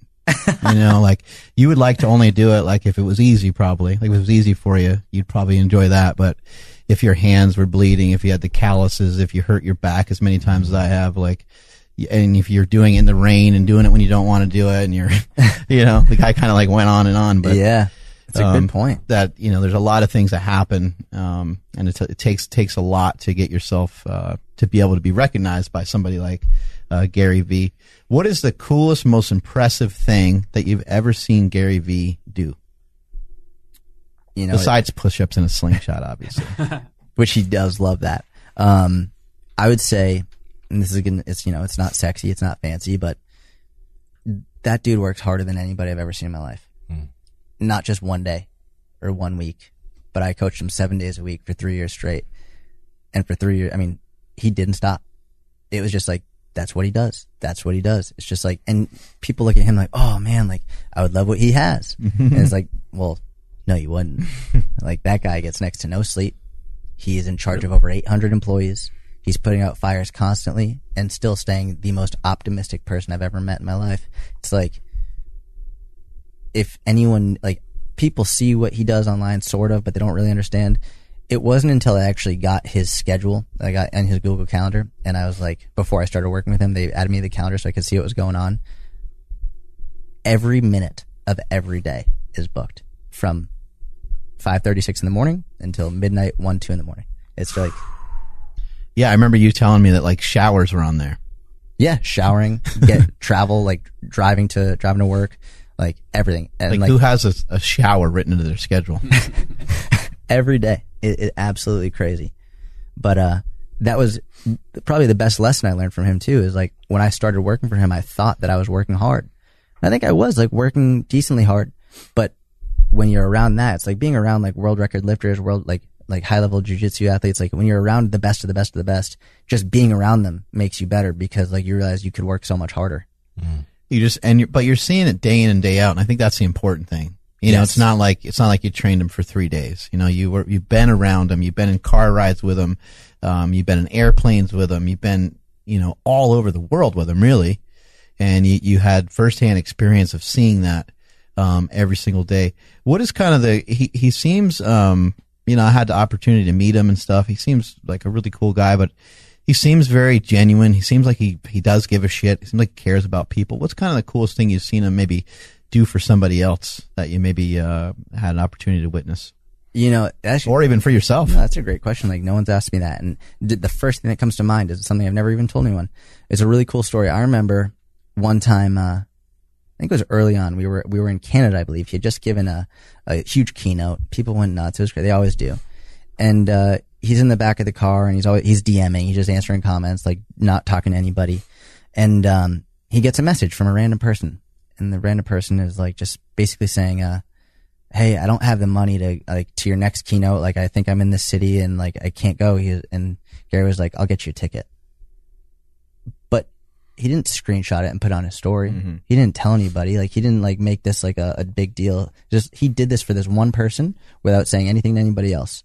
And I remember him just like, we were talking about it. He's like, people don't know 90% of the things that I do, which is like, includes like his business and everything else. But it's like, most people, they can't do one single good act without wanting to shout about it on social media and get recognition for it. And I think one of the coolest things about Gary is, he'll do it because he loves to do it, not because he needs the recognition for it. And, you know, I learned a lot from that. And it goes to, you know, there are always people who are like, never discount your stuff, never give stuff away for free. And Gary's just the complete opposite. He's like, I'll do everything in my power to help anybody and everybody that needs it without charging. And he's like, obviously it's good to charge and to make money, but, you know, I think one of the things that makes Gary and all humans in our nature to help other people. And he really goes out of his way to help people in every capacity he can. They seem like maybe opposites, but is there any similarities between Gary Vee and Louis Simmons? They're both psychotic in their own ways, that is for sure. I mean, I think it's a really good point. We were talking earlier. Louis once told me, he was like, when I stop lifting, I'll die. It's like he lives to lift. Mm-hmm. Like that's his life.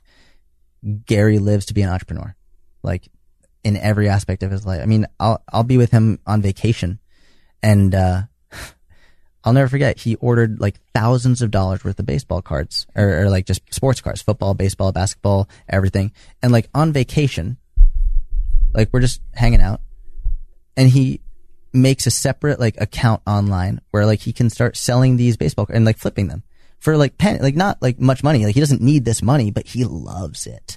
He just loves being like, I got this baseball card. It's like 1 of 5, like selling it, like making all the copy for it. Like he goes nuts. And like, he just gets so excited. We'll spend hours. He like forced me to spend hours with him doing this. It's just like, he just loves it. He loves being an entrepreneur. And I think anyone who's psychotic enough to just be like the best of the best of the best of the best in whatever they do is like, that's what they love most. Like, that's what keeps them alive. Before you started working with him, did you know who he was? Yes. Yeah, I had a bunch of his books. I had read Crush It. Yeah, stuff like that. I had all that. It was one of the things when I got the job, I actually thought they were playing a joke on me. When I first like I didn't think it was real. I thought it was a joke. And I remember calling Mike. I was like, because I was living in Tel Aviv, and Mike was like, yeah, you got the job.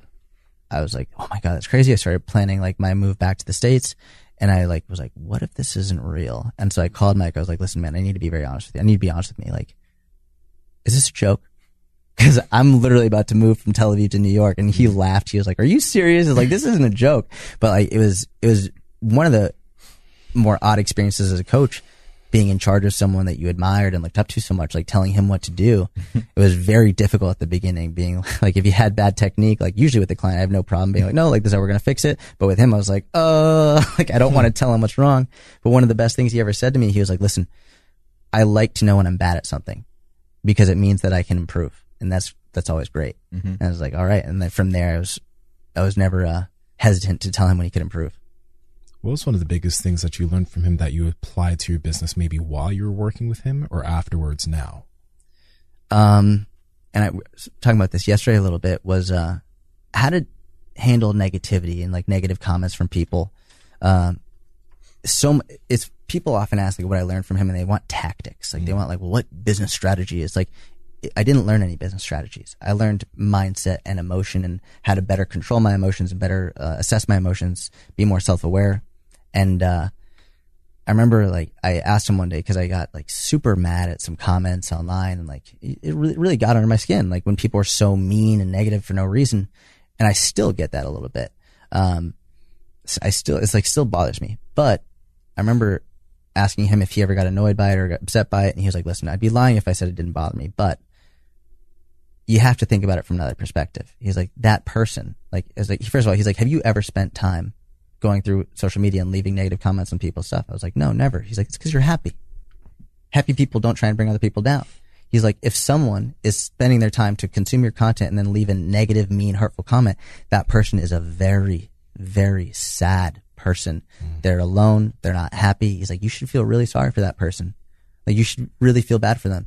And I was like, wow, it's a huge mindset shift. So even like when it still bothers me, I don't let that emotion dictate my action to the best of my ability. Like sometimes I still mess up, but now I remember one time, the first time after that conversation, someone left a super mean comment on my Instagram, and I DM'd them. I was like, hey man, like, I don't know if you're having a bad day or if you're going through something, but if you need anything, I'm always here to help and always here to chat.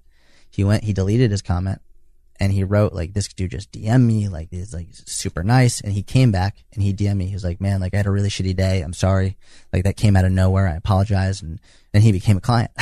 It was just because I could have responded being like, you're a dick, whatever. I could have come back with a snarky comment, but it goes back to killing them with kindness, like, and remembering like that person isn't a happy person.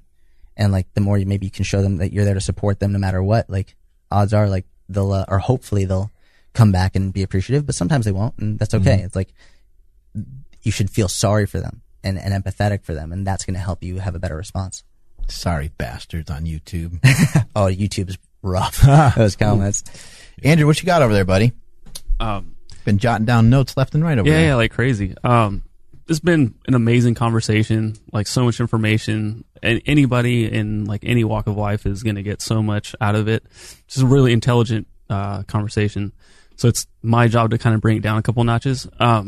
During your 30 days of Big Macs, there had to have been some type of poop story somewhere in there, right? Like, I mean, yeah, we actually put some in the video. I think on the second day when I had super bad diarrhea. Oh, like really, really bad. I was in the bathroom and, Rico didn't think I could tell he was filming.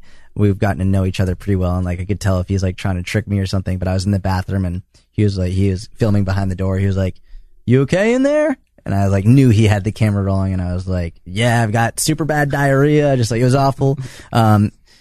It was the diarrhea that really burns your butthole. You know, like that one that's just like when you're wiping it, it's just like hurting. there's nowhere to hide. Yeah. Because it just hurts. And my girlfriend's going to kill me for saying this. She buys the toilet paper that's like not like soft. And I was like, "Why are you doing this?" And she was like, "I like it better." I'm like, this toilet paper, like it melts when you have like diarrhea. Like this is like it just like disintegrates.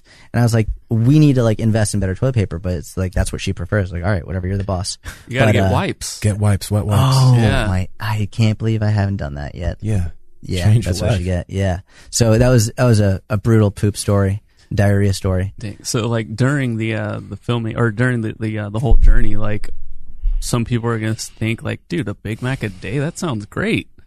Like, was it awesome? No, by the third day, I was sick of it. I was sick, but it was arguably the most rewarding piece of content that I've ever made. And just to see like the thousands of messages that I got from people being like, I've struggled with disordered eating and food anxiety for a long time. Like, you know, I haven't been able to, a lot of people like, they struggle with seeing their weight and they get discouraged when their weight fluctuates up and they quit. And they're like, I still get messages from daily people being like, you know, I've been more consistent now than ever. And I think one of the major goals of that was to reduce food anxiety, help people have a better, healthier relationship with food, and also to help people be more consistent and help people realize if you're judging your progress based on something you can't control, you're setting yourself up for failure. So a lot people being like, I remember the first time I was outrageously consistent with the fat loss program. I was in college.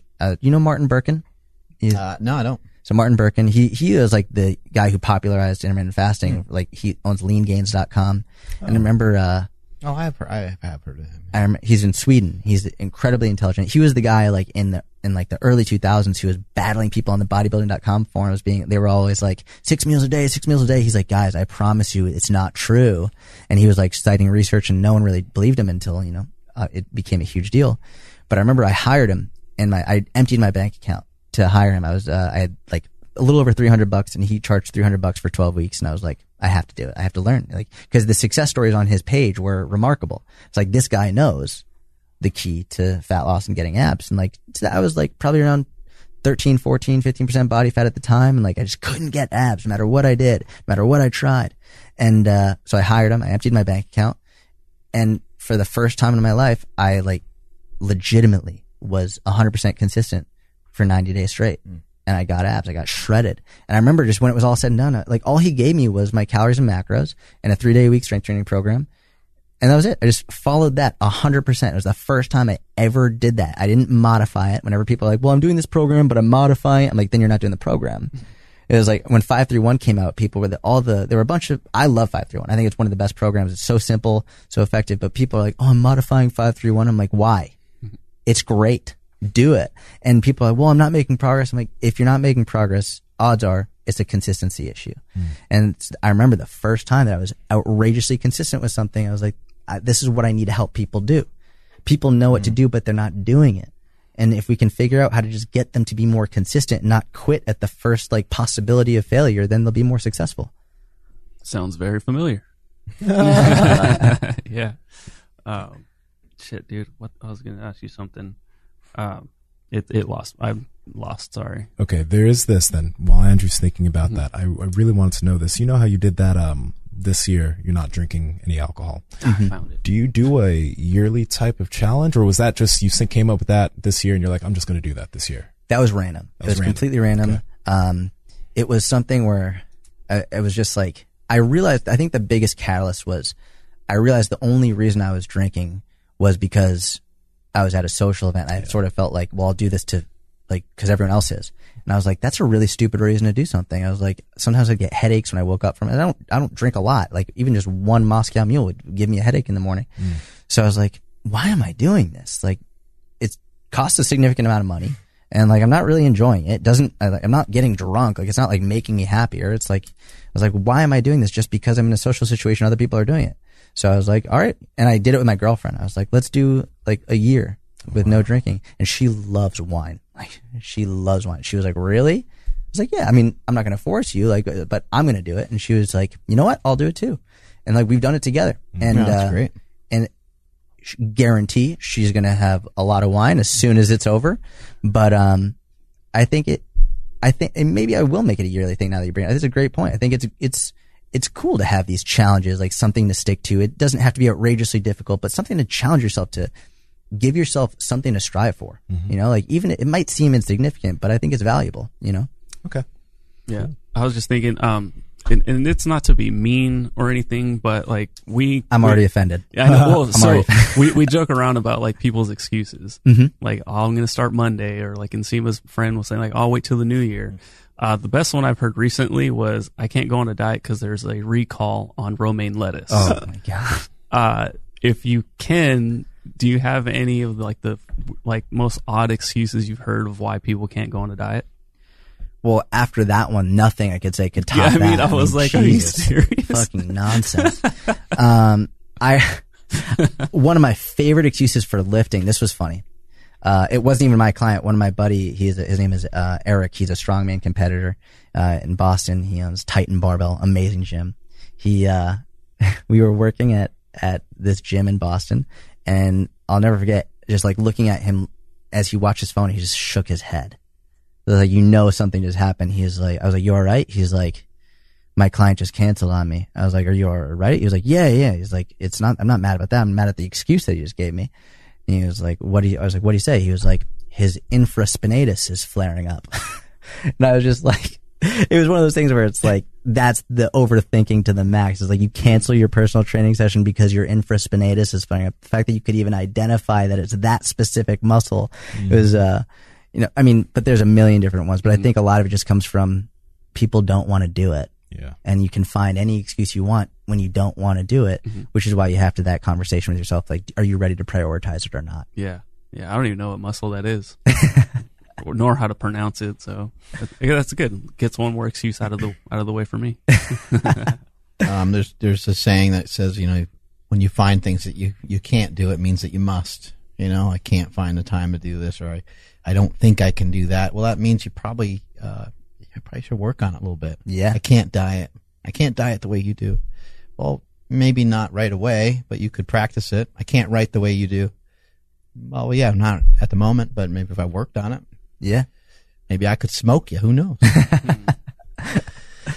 Let's see. Anything else for this guy? Actually, you know, you mentioned that book, Motivational Interviewing. Yeah. Are there any other like resources and books that you think that trainers should get their hands on, trainers and coaches? Holding out on us. From a behavioral perspective? Or behavioral, like even certification wise, like what you think individuals should pay attention to? Because like you're precision nutrition certified, right? Yeah. So I haven't re-upped it. So technically not still certified. And I'm Westside Barbell certified, but you know, most gyms, when they hear that, they're like, get out. That's like the usual response to that certification.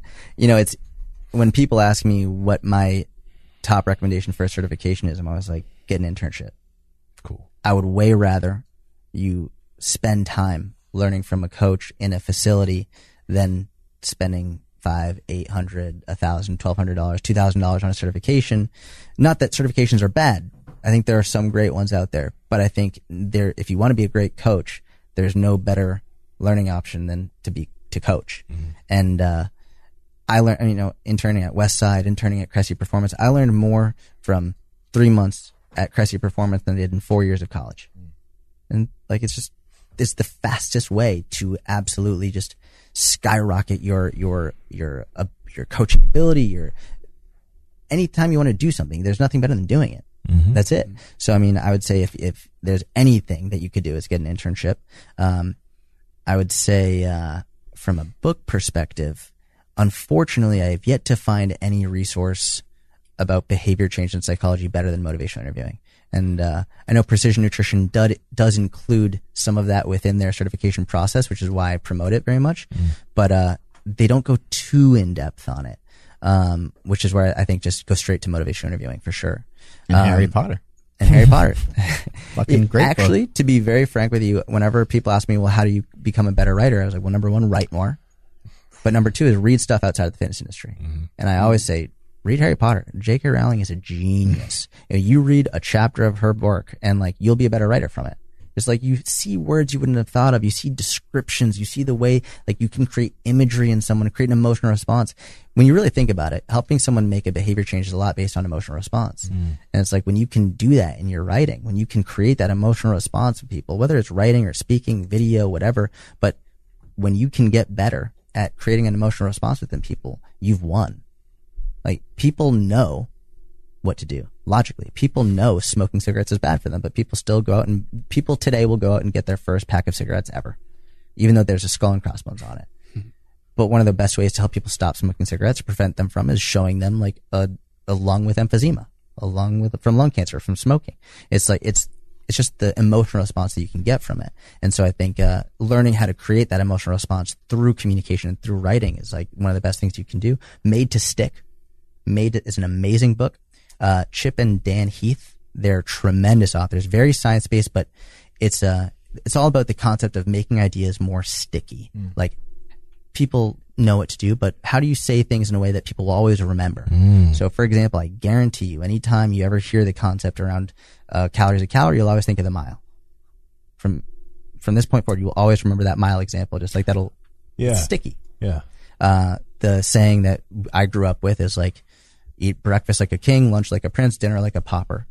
Like that's what, like, just, I'll always remember that. My mom said that to me as a kid, and for generations people have said this, but it's been sticky. People just repeated it over and over and over again. And it's learning how to, I mean, if you really want to, the long and the short of it is getting really good at making analogies, giving people analogies, teaching, but it's a skill to do that. And that book helped me a lot, learning how to help people relate to things more rather than just if you only focus on nutrition, they don't understand nutrition, it's hard to relate to it. But all of a sudden, for example, people are like, okay, calorie counting is like a disordered eating. It's like, when I was like, okay, but tracking your finances isn't disordered. Like, why is tracking your calories disordered? Yeah. It's learning how to create these examples and analogies that really stick with people. So I think, and for me with coaching, programming is very important, right? Learning how to write a great program, learning how to exercise, learning how to do nutrition coaching. But you could have the best program in the world, but if someone's not following it, it doesn't matter. So for me, equally, if not more important, as learning how to be a great coach and learning how to write good programming, learning how to do nutrition coaching, is learning how to communicate. And communication, whether it's through social media, whether it's through email, through phone, podcast, whatever, it's like when you become a better communicator, you actually don't just tell people what to do, but you help them make that decision on their own to make the change. And that's where I think Made to Stick. I believe another book there was called The Power of Moments, which is another tremendous book. A lot of the idea of it being, we don't remember everything. We usually remember individual moments that cause a big spike in emotion. And so learning how to create these moments deliberately in life to really help make things stick, to help people make better decisions. And one of the examples they use in the book is like, if you're going to Disney World, you don't remember the entire trip, but you remember on the flight down, like your kid was crying so loud and screaming that they shit themselves. And like, you remember that moment. So that's like a bad moment. But then, maybe, you have you go out and then you land and then you're going in the hotel. You don't really remember everything, but they come up and greet you and they give you champagne. You just remember that moment. Oh, they give you free champagne. And then you're going through the room, all this other stuff happens. You go out to dinner and there's an issue at dinner. There's like an issue, like there's a wrong order, there was hair in your food, glass, whatever. And the manager comes over and says, the meal's on us. that's a moment. And so basically you'll sort of judge the quality of a trip, quality of an experience, not based on every single thing, but based on the good versus bad moments. And like, you could have like the kid shitting themselves. You could have the bad meal, but that bad moment turned into a good moment because they comped the meal. So it's like, you could look back and like, how's your trip? Amazing. And like, you'll think about like all of the moments overall, and learning how to create those moments with friendships, with relationships, with business, with clients can make a huge difference. So I think that book is tremendous as well. Awesome. You're on your way to Canada? Yes. Yeah. I think you got to catch a flight, so we got to get you on out of here. What you doing up there? A seminar? Doing a seminar and talking to the coaches about how to communicate better, and then also the members of the gym about how to better incorporate nutrition in their life. Fortis Gym, is that the gym? So actually, I think that's where I'll meet Omar, but the seminar is in Kitchener, which is just about an hour train ride out of there. So I think we're doing it like a Snap Fitness.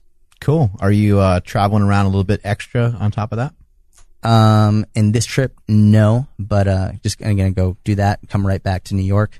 But then I have a seminar in another one in Canada about a month later, then in Ireland and Australia later this year, next year. So got a lot of speaking coming up. Wow. Yeah, that's awesome. Where can people find you? Where can they find out more information about your seminars and some of the knowledge that you have? So I have my own podcast, the Jordan Syatt Mini Podcast, SYATT. Google. I mean, you just Google my name, you'll find everything. Instagram, Syatt Fitness, YouTube, Jordan Syatt. But yeah, feel free to reach out. I'm always happy to help. And thank you both for having me on. It's been, like I said yesterday, it's a blessing to have you in my life. And I appreciate you've helped me more than you probably know. Thank you so much. I appreciate that. It's an honor to be here. And I really thank you so much. Yeah, thank you. And the best thing about Pornhub is creamer. There we go. Strength is never a weakness. Weakness is never a strength. Catch y'all later.